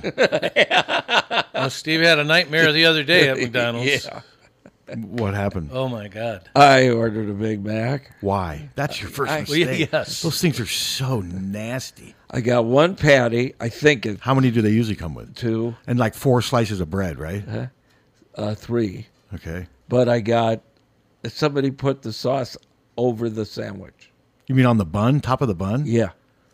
Maybe Yeah, it they- just made a Did mess. you know if it was? I couldn't eat it. Could it have been? Maybe it was Hurl. Maybe it wasn't Thousand Islands. You think maybe they puked on it? Could have been Earl. It could have been Hurl. I don't know. I didn't eat it. It was. I wouldn't. It was ridiculous. And by the time you probably saw it when you got home, right? Yeah. And then you didn't want to go back. It's a package that says Big Mac. I'm in the drive. Yeah. I had a good experience. It took a little while. That's why I was a little late. But Panera's got this new breakfast sandwich. It's an Asiago bagel with sausage, egg, and cheese. It's good. I mean, Sounds it's good. big. No, it's got 700 calories. It's a big. But I ate it before I came in here, and I'm stuffed. No, it was and they toasted. It's an Asiago bagel. Yum. With sausage. The only way I'd like it sounds better good. is if it had bacon instead of sausage. But the sausage wasn't really overwhelming, but it was good. It's a really good. And I've always wondered why Panera didn't have bagel sandwiches, and now they do have one. Because I've always thought Brugger's had better breakfast. Yeah, burgers are great. Their breakfast sandwiches are good, and I was just really hungry when I was coming in here, and I had time, but it took them a while, and they apologized for it took so long. But no, it's good. If you want a new breakfast sandwich, I love their Asiago bagels, and when they toast them, they're even better. Sounds wonderful. So did you find any soccer information? I was looking at the women's schedule. And What's their record right now? They are 3-3-2. Okay. They've had a lot of success recently, and but yeah, I just think it's good for our listeners to hear from some of these coaches of the Olympic sports because obviously they don't get as much attention as football and men's basketball, and I get that. I mean, that's just kind of the way the world is. And like I said, my Twitter, I'm getting the feedback. It's still. Every time I refresh my Twitter, it's more. Still more. It's just more people, and that's fine. Or more people sharing their opinions. But the people that are gonna, rip me for not saying Kirk should be fired right now, don't waste your time because I'm not going there. Nobody in the media is writing that Kirk Ferentz should be. At least I don't think so. I can't imagine there's anyone in the media that would say right now that Kirk Ferentz should be fired. That's ridiculous. No, that's ridiculous. Now, Brian Ferentz, that's a different situation, but that's Kirk's call right now. Kirk is the one that, what's that saying? Kirk's made this bed, now he's got to, he's sleeping in it. Yep. And I don't know how he gets out of this. The only way you can get out of a Find Brian a job? Find Brian a job. Where's he going to go for $900,000? Where's he going to go for $900,000? Nowhere. But to find a position coach in the NFL if they can find him one. And if he's willing to take probably close to a $500,000 pay cut. Yeah. Now, I don't think money's ever going to be a problem for Brian Ferentz. No. But I heard rumors last year that they tried to do that this last offseason, but there were no takers. Yeah. I mean, like I said, one thing that's holding him back besides the performance is that racial thing's still out there. Until they get that resolved, that's also probably something people don't want to deal with. Because another thing you could do, but I don't think he ever would be to have Brian go back to being an offensive line coach. And then take like a $600,000 That's pay cut. right. That would be a very awkward situation. It would. Hello. Good morning, fellas. Hey. Good morning. Just a couple things to keep things in perspective. Have any of you seen the half-hour show on Big Ten Network on the First Wave? I have not. No. It's worth watching. Okay, I'm sure it is. How it all came together, Mhm.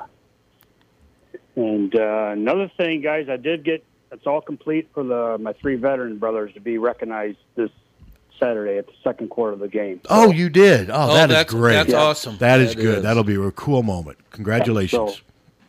So we're looking forward. They're looking forward to it more than anything. So, got to get out the fine details yet, but we got everything ready to go for them. No, there's a lot of things that put things in perspective, and definitely But that's so cool. Are they going to come to the tailgate?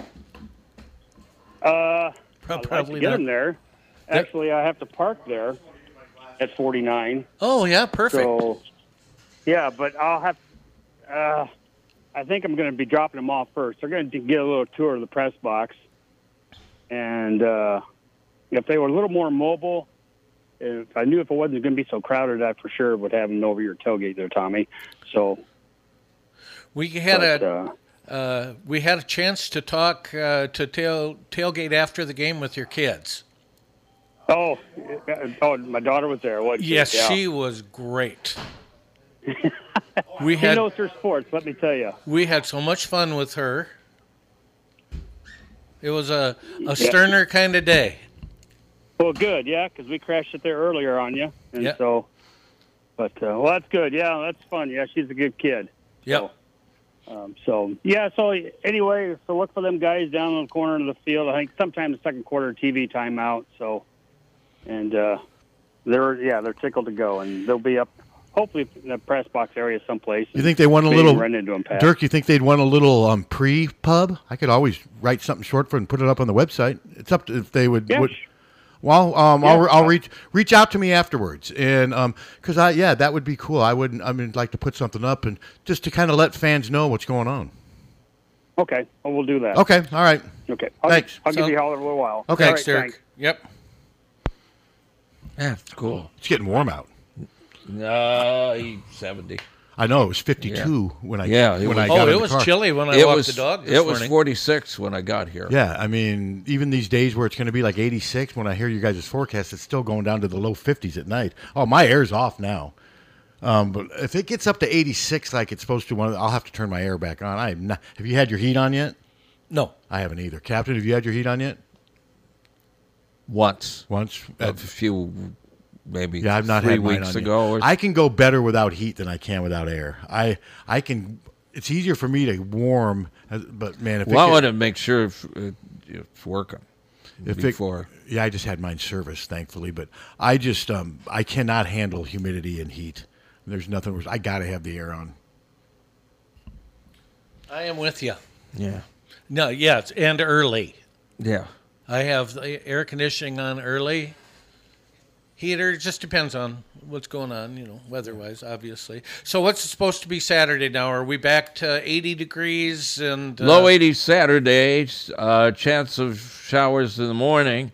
Saturday night, slight chance of rain, upper 60s. Oh, it'll be perfect. Yeah. Well, it can get the rain out of its system in the morning then. Yeah, back-to-back night games. Not crazy about that. Got my stringer hired. I've third time's a charm. Got a very qualified stringer that's going to...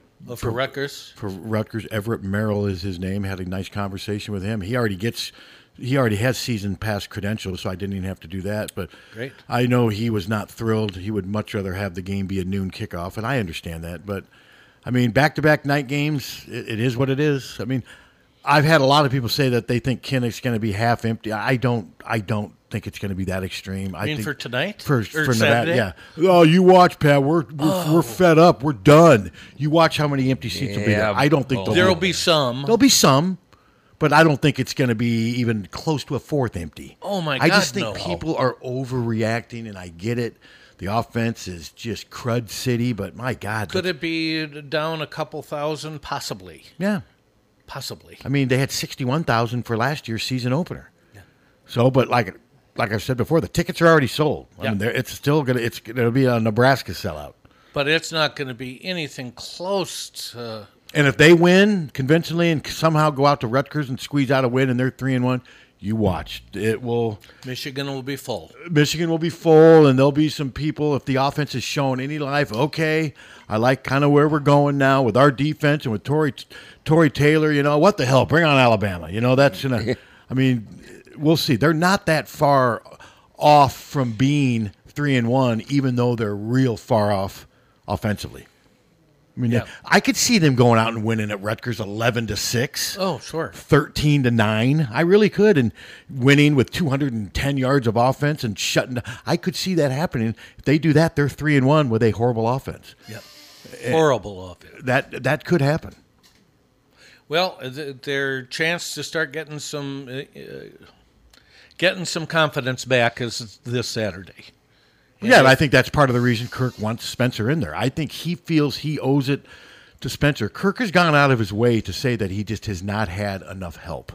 And I think that's the narrative he's going to keep pushing, and I think he wants to see how Spencer responds to a situation where he's probably going to have enough help. I mean, this defense is – I mean, I would like to think that Iowa would defeat Incarnate Word if they played. I would like to think so. Where's Incarnate Word from? Do you know where it's located? No. I don't have the slightest idea. I don't either. I might even have looked it up before. I didn't even realize they played Division I football until just a few years ago. But they've had decent players. They've had players transfer out of there. Yeah, the Washington State quarterback was from Incarnate Word. So yeah, they can recruit. But I just, like I said, I'll be surprised if this game is competitive into the fourth quarter.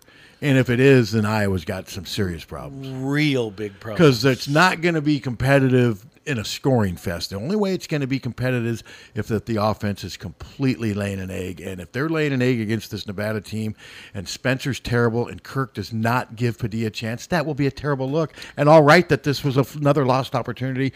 And I'll write that I think Kirk is making a mistake by just being so stubborn and so unwilling to just give somebody a shot. But I won't say that they need to fire him or whatever. You can disagree, but you don't have to take it to the extreme, I guess is what I'm saying. Agree. Yeah. I mean, it's just, again, you got to look back and see what they've done. This is just, this could be an anomaly. Well, I think this is more of the same. It's just this is Iowa bad offense on steroids. It's just this is everything to the extreme. I thought the offense was going to have issues this year. I remember telling you guys when I was picking their 9-3, my biggest concern about why I thought 9-3 was a lot closer to 8-4 is the offense. This is not a mystery. It's just nobody expected it to be this bad. But I wasn't, like I said, there was some media people pushing that narrative. Things are better because that's what those certain media people do every year to build hope and get clicks and to get attention on social media. You read it. There was a lot of the routes are better now. We're communicating better. This John Boudmeyers came in and he has just provided such a spark. I didn't believe any of it. Nope. Well, and I thought before the season I had us at 8-4. But I remember you saying you thought they were 7-5, and you were way less optimistic than me. And so far, you're correct. But I wasn't. I didn't think it would be this bad. Well, no, because right now you can't take any of the 9 Big Ten games and say that Iowa is a surefire winner. No. None of them. No. Not one game on their schedule right now, even against Nebraska. Hell, they barely beat Nebraska with better offenses. There's not one of those games that they cannot lose. And lots of times with Big Ten games, there's usually 1 or 2 Big Ten games where you just say, we're going to win that one. We'll win that one no matter. There's nothing like that on the schedule now. And that's because of the offense. Yeah. I mean, No, the defense no is question. good. The defense is good enough to compete with anybody. Are you worried that Michigan's going to come in here and just rock them? I think it'll be What do you call it? Boat race? Is that the boat term? race. Yeah, I think in my head right now it's something like 27-6. Okay, that would not be good. No, but it would be an improvement over 42-3 or whatever it was in the championship. No, that was not good. No, and I haven't felt good about that game.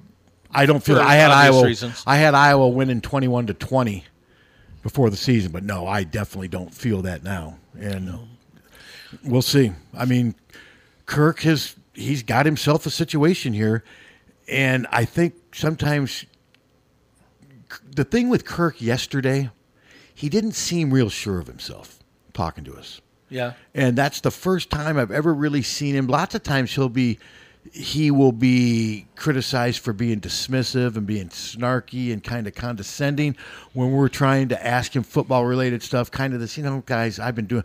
Yesterday, he seemed just kind of timid and unsure of himself because I think there's so much going on in his head about why he can't answer these questions without offending players, and he's not going to do that. But I'm also thinking that maybe Kirk does put maybe a slightly too much emphasis on practice with the quarterback situation, where in a situation like this, why not just give somebody a chance to see if they can catch lightning in a bottle for a couple quarters in a game? That doesn't mean you got to say, okay, Alex Padilla is our starter now. But I think he's so afraid to make changes because he thinks it's going to lead to problems. But what doesn't make sense is they've already got problems. There's not much worse than they can do what they're doing now. That's why you can't be worse than the worst offense in America. Well, they could be worse. They could average like 120 yards a game instead of 158. But no, they are the worst FCS offense, 131 out of 131. That's where they are. And it's not close. And so we'll see. I mean, I think Kirk maybe is a little surprised that fans have turned this quickly, but that's the nature of the beast. 1-1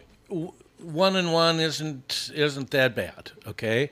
Losing to Iowa State, and I don't think that was a great Iowa State team. Nor do I. Personally. I don't either. And it didn't play great. No. They made a lot of mistakes. A lot of mistakes. And if we had played even a semi-competent offensive game, we would have won that game easily. I think so. But we didn't. No. And that's why people are pissed. Because not only did we not win it, but we are completely inept up to this point. And I'm concerned about the kicking game. Kicker.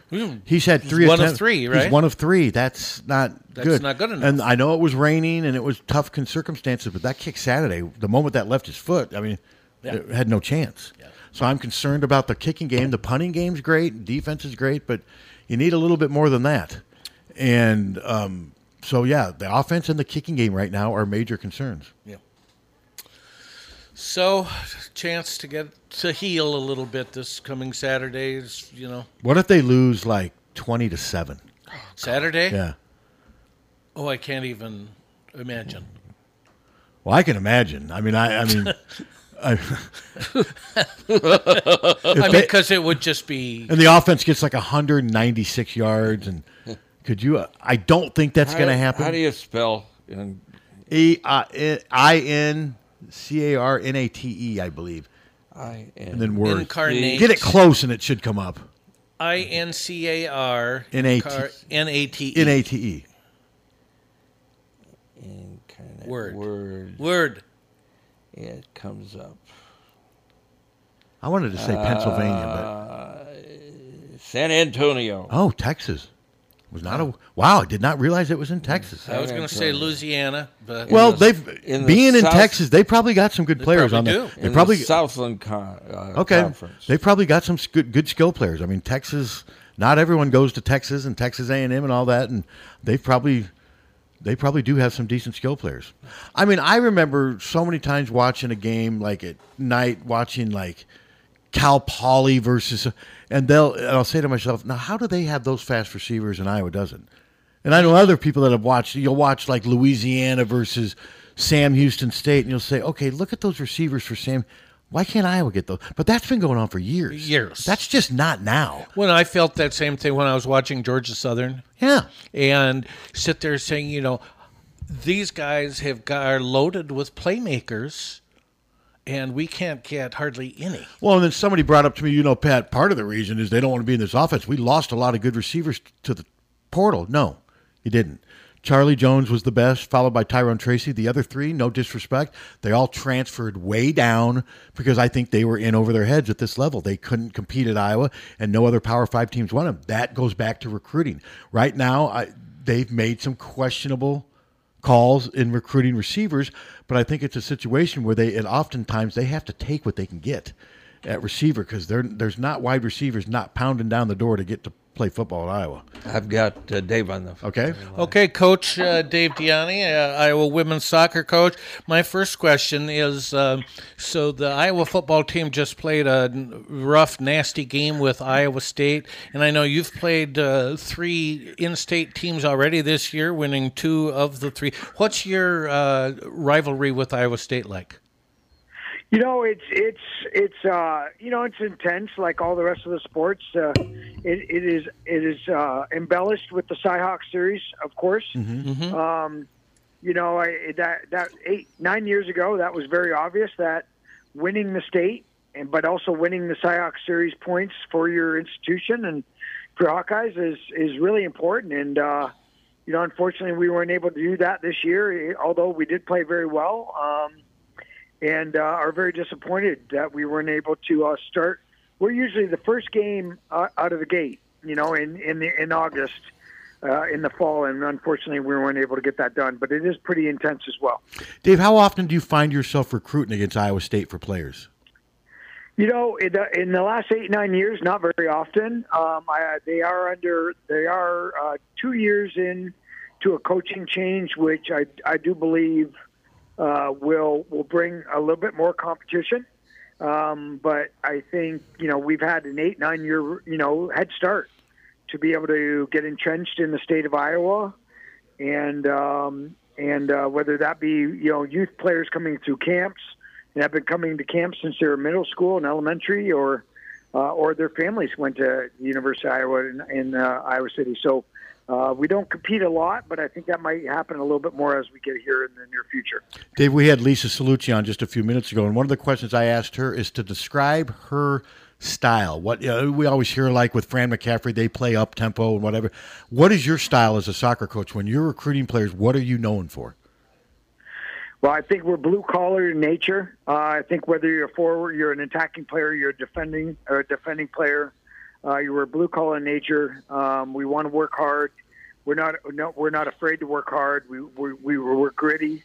We want to be physical, but we also have to be athletic. We have to be able to run. We've got to be able to be up tempo in the attack, and be skillful so that we can score goals. So, but I think ultimately the biggest thing that we're looking for is people want to get better. Okay. People are a growth mindset, want to learn, want to get better. I think we have a great staff that players get better from freshman year to senior year, and I think a lot of our department, the coaches are very, very good in terms of development.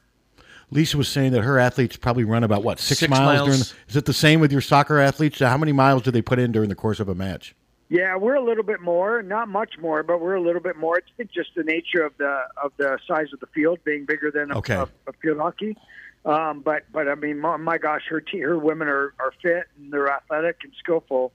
We're a little bit more. We're probably more like 7 to 8, so probably a mile or 2 different. Our high players could be 9 or 10. So how much, obviously then there's a ton of emphasis on strength and conditioning. Just talk about the importance of that in your sport. Well, I think that's been more evident in the last 3-4 years than ever before, is the conditioning and the strength and conditioning that is needed, the weight room time.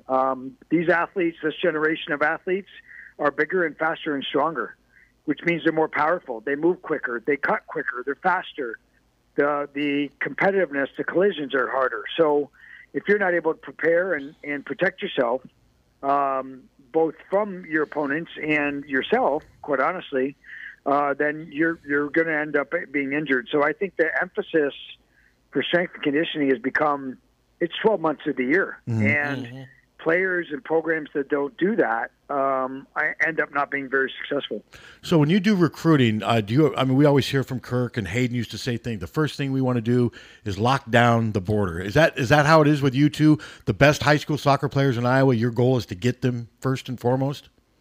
Oh, absolutely. I mean, we've done a nice job of having these young kids grow up wanting to be Hawkeyes, and so it's really important for us to find the first one or two better players in the state of Iowa, and then we build it out from there. We want to go to Illinois, we want to go to Missouri, the states that bracket us. As you know, Illinois.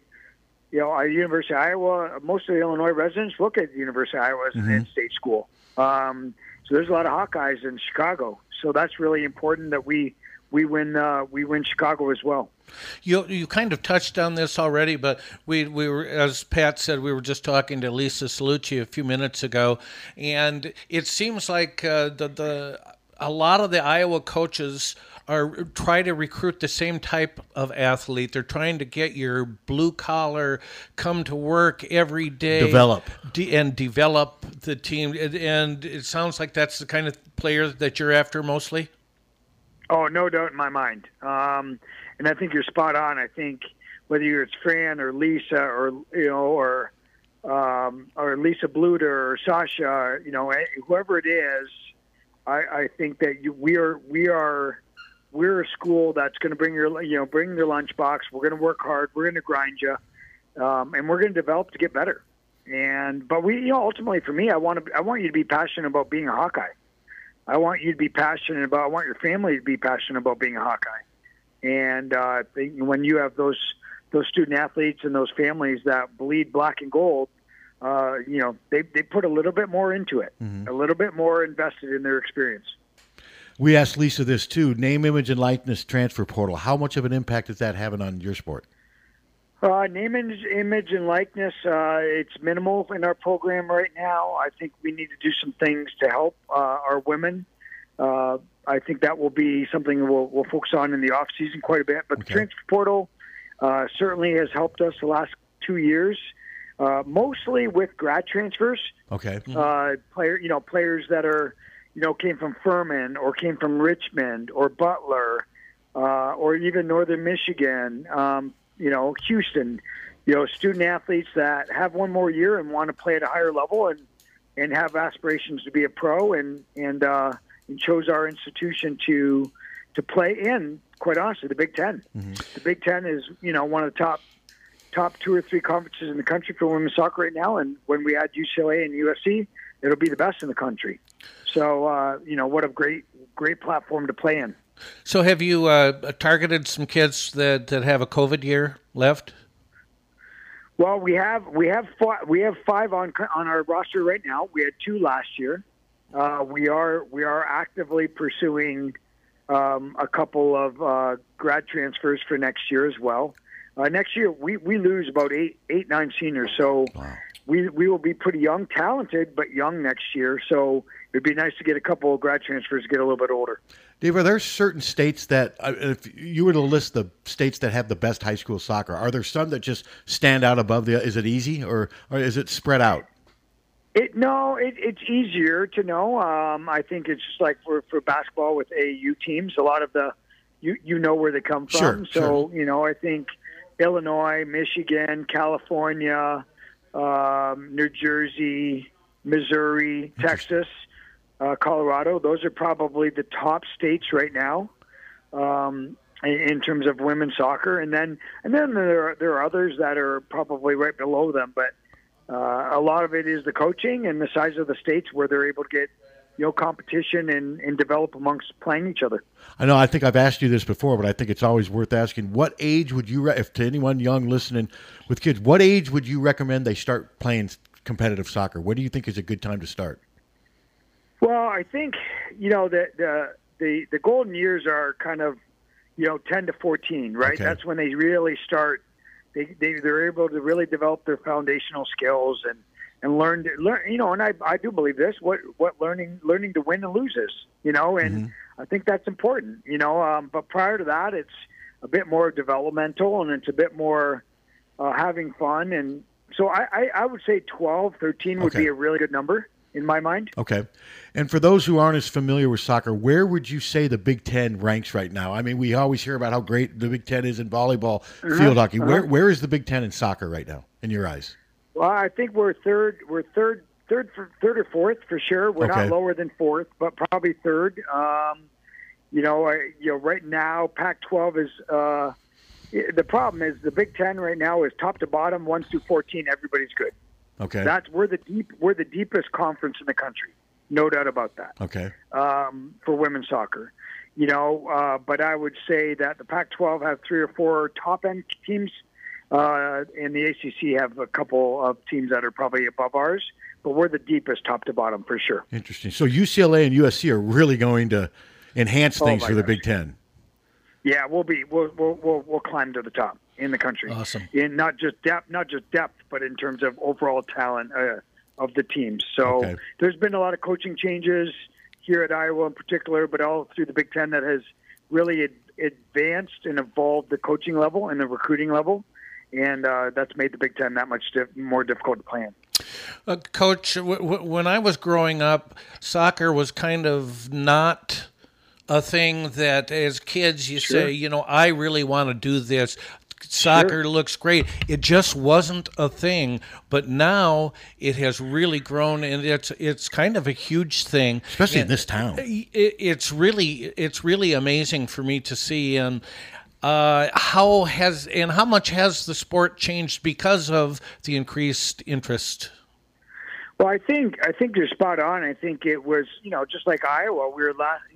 Women's soccer was, other than wrestling, women's soccer was the last sport added to the university, and I think you would see that amongst most of the Big Ten programs. So it's not abnormal. That communities would be a little farther behind. I think there have been some tournaments and events like the World Cups and the Olympics that the U.S. have held.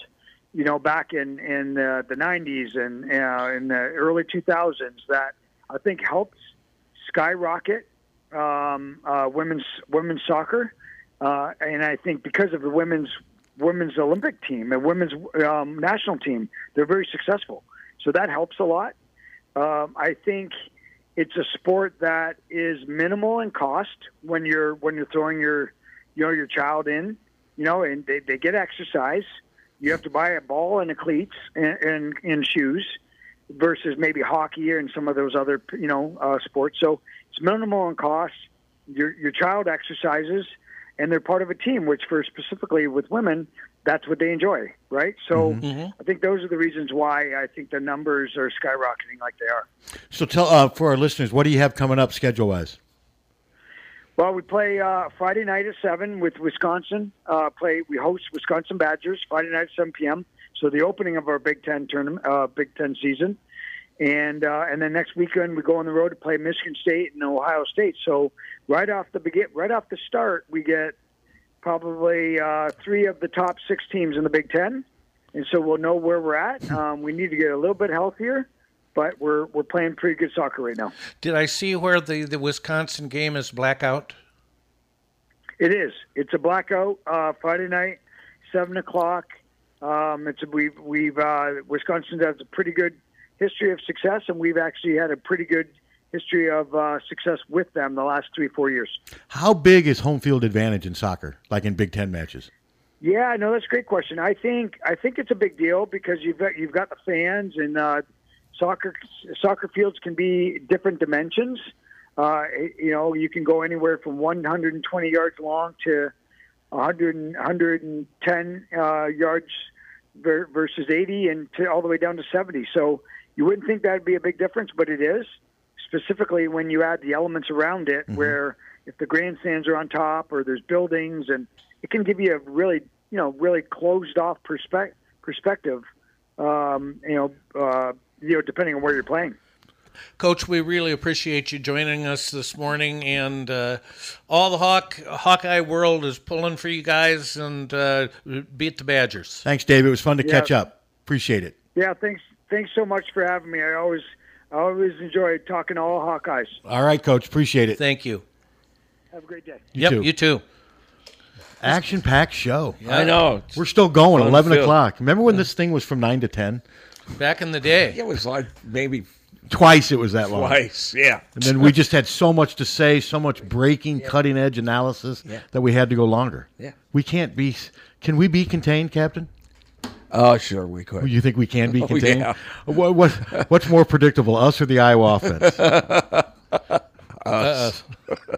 Are we more predictable than the Iowa Not offense? at all. No, Iowa's I think, offense is very predictable, which at is part of the times problem. we could be more offensive than. Are we can be more offensive at times. Yes. We've laid as big of eggs as the Iowa offense. Now, I would think. Which one of us is Petrus? Probably me. I think I'm overthrowing. Well, you're the only. When you say he's Petrus, Well, technically, no, he's got to be Kirk, doesn't he? Technically. Well, okay, then you're Petrus. Or Brian, I can be Brian. Well, then your I'm success, Petrus. But your success. Then I'm Petrus. Who's Hunter? Hunter's the offensive line. Yeah. And that is one thing that Tommy's the wide receiver. And I do think the offensive line is one thing that's kind of been given a pass during. And I don't want to single, but the offensive line has not been very good. Wouldn't you agree? Yeah, I mean this year. Well, this year, especially. I'm talking this year. The offensive line has not been very good. No, and that's not all. That doesn't excuse everything that Spencer's. Because there's been times where Spencer's had time to throw and he's missed receivers, but this is just a collective effort of just kind of sucking. Yeah. I mean, yeah. Hello. Hey, I don't follow soccer, but did I understand him correct that fields can be different lengths? Yes. Yes, I did not realize I didn't that. either. No, I did. I thought that was interesting. I did not realize that. All right, thanks. Yep. Yeah, I found that extremely interesting. And I didn't. That's cool that you were able to find that they were having that blackout. So they do stuff like that. That can make a difference. Yeah. That can make a difference. And I know some people that love going over there and watching soccer and field hockey. The problem with me lots of times is I've got other stuff at 7 o'clock on a Friday night. I mean, I'm going to try to get over there though, or I may see if Dallas Jones wants to go over there and because we went over there and covered some of their stuff and shot video, and they appreciate that. And it is amazing the kind of shape these athletes are in. Astounding, really. It's incredible. I mean, because they just run and run and run. They put in so much time. They don't have a lot of scholarship money. They don't get a lot of attention. As you can tell, NIL is having no impact on either sport. Which didn't surprise me. There's just not the money there. But the transfer portal's huge. Yeah. I mean, and they're using it. They have to use it. I mean, both coaches said they What are. did Lisa say? They went and sent out some emails and stuff and got 10 Chipotle bowls. Yeah, I thought that was pretty funny. But hey, it's better than nothing. Oh, hey, you bet. Well, we're going to wrap this up. I got a dental appointment. We got calls coming in. I'll take this one call. Yeah, I just got my reminder for my. I'm ready. October 10th is my cleaning. Lance just reminded me. Hello. Hey guys, it's Southern Justin. I'm bummed out today. Oh, that's too bad. Why are you bummed out? Because me and my brother is driving to New London. Who was driving? I was coming back to Burlington, Iowa. I was getting ready to get on the interstate. Yeah. And realized you didn't have a license and decided not to, right? No, my brother was like, "What are you doing? What are you doing? You're going the wrong way." Jesus. Oh my God. So he told me, just do a U-E and get in the right lane. Oh my God. So I was doing the U-E and somebody smacked me right in my dad's car. All right. So now that's why Southern Justin needs a license. I'm lucky to be alive. Do you have insurance? No, he doesn't have insurance. There's no insurance and his dad at all. Okay. So this person that hit you is just completely screwed, right? Yep, their car got taken to the shop, and plus my car got all right. Now, taken to the shop. now, Captain, you're pissed, right? Okay. And so was the police called? No, yeah, the police are called. This show's not going to end well. Okay. So when the police were called, did they ask you if you have a license? Yep, I got ticketed. I got three tickets. Yeah. They said we know if you don't pay them, you have to go to court. Otherwise, if you don't go to court, you go to jail. You go to jail. They have a warrant out for my arrest. I'm like, okay, I will get. I told them, I said, I'll get them paid. How much were they, if you mind me asking? I don't know. One of them was $250 to get my car out of the Impound. How much is the ticket, though, for driving without a license insurance? I don't know. It's about like $1,200 or something like that. Wow. Wow, what an expensive That's U-turn. a lot of money. That's an well, I know, It but sure is, but Captain has been you earned warning it. you. Told you. Absolutely. Now I got to told get my you. license.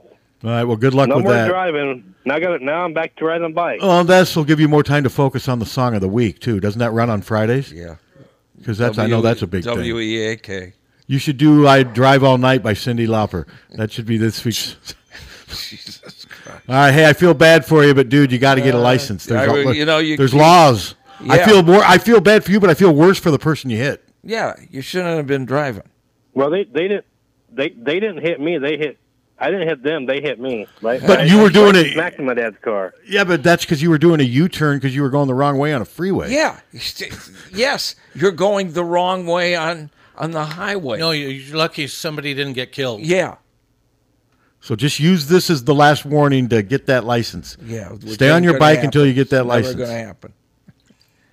I will stay on my bike. I mean, it didn't ruin it. It didn't ruin my car too bad. It's the front fender's all like bent, headlights out. You were driving without a license, going the wrong way on the highway. I'm not going to. I don't feel. Maybe everybody else will feel sorry for you. I don't. No. I don't feel so. Nope. Tom doesn't. Nope. Pat doesn't. Nobody should feel Hunter? sorry for you. Tommy? Because you could have killed someone. Tommy said not really. He's holding out a little ray of... You didn't get killed. Just use this as you didn't kill the other person. This should be the last straw, Justin. You This- should actually feel pretty good that you didn't get killed and the other Could have person been a lot didn't worse. get killed. And no one else got killed. Yep. Now I just gotta get my license now. Yep. Well, good luck with that. Oh boy! All right, let's end. Let's. All right, thanks. All right, worse off, his driving situation or the Iowa offense? Well, at least he hit somebody. And with that, all right. And with that, thanks to Coach Lisa Salucci and Dave Diani from University of Iowa for joining us today. And HawkFanatic.com, check it out; it's free.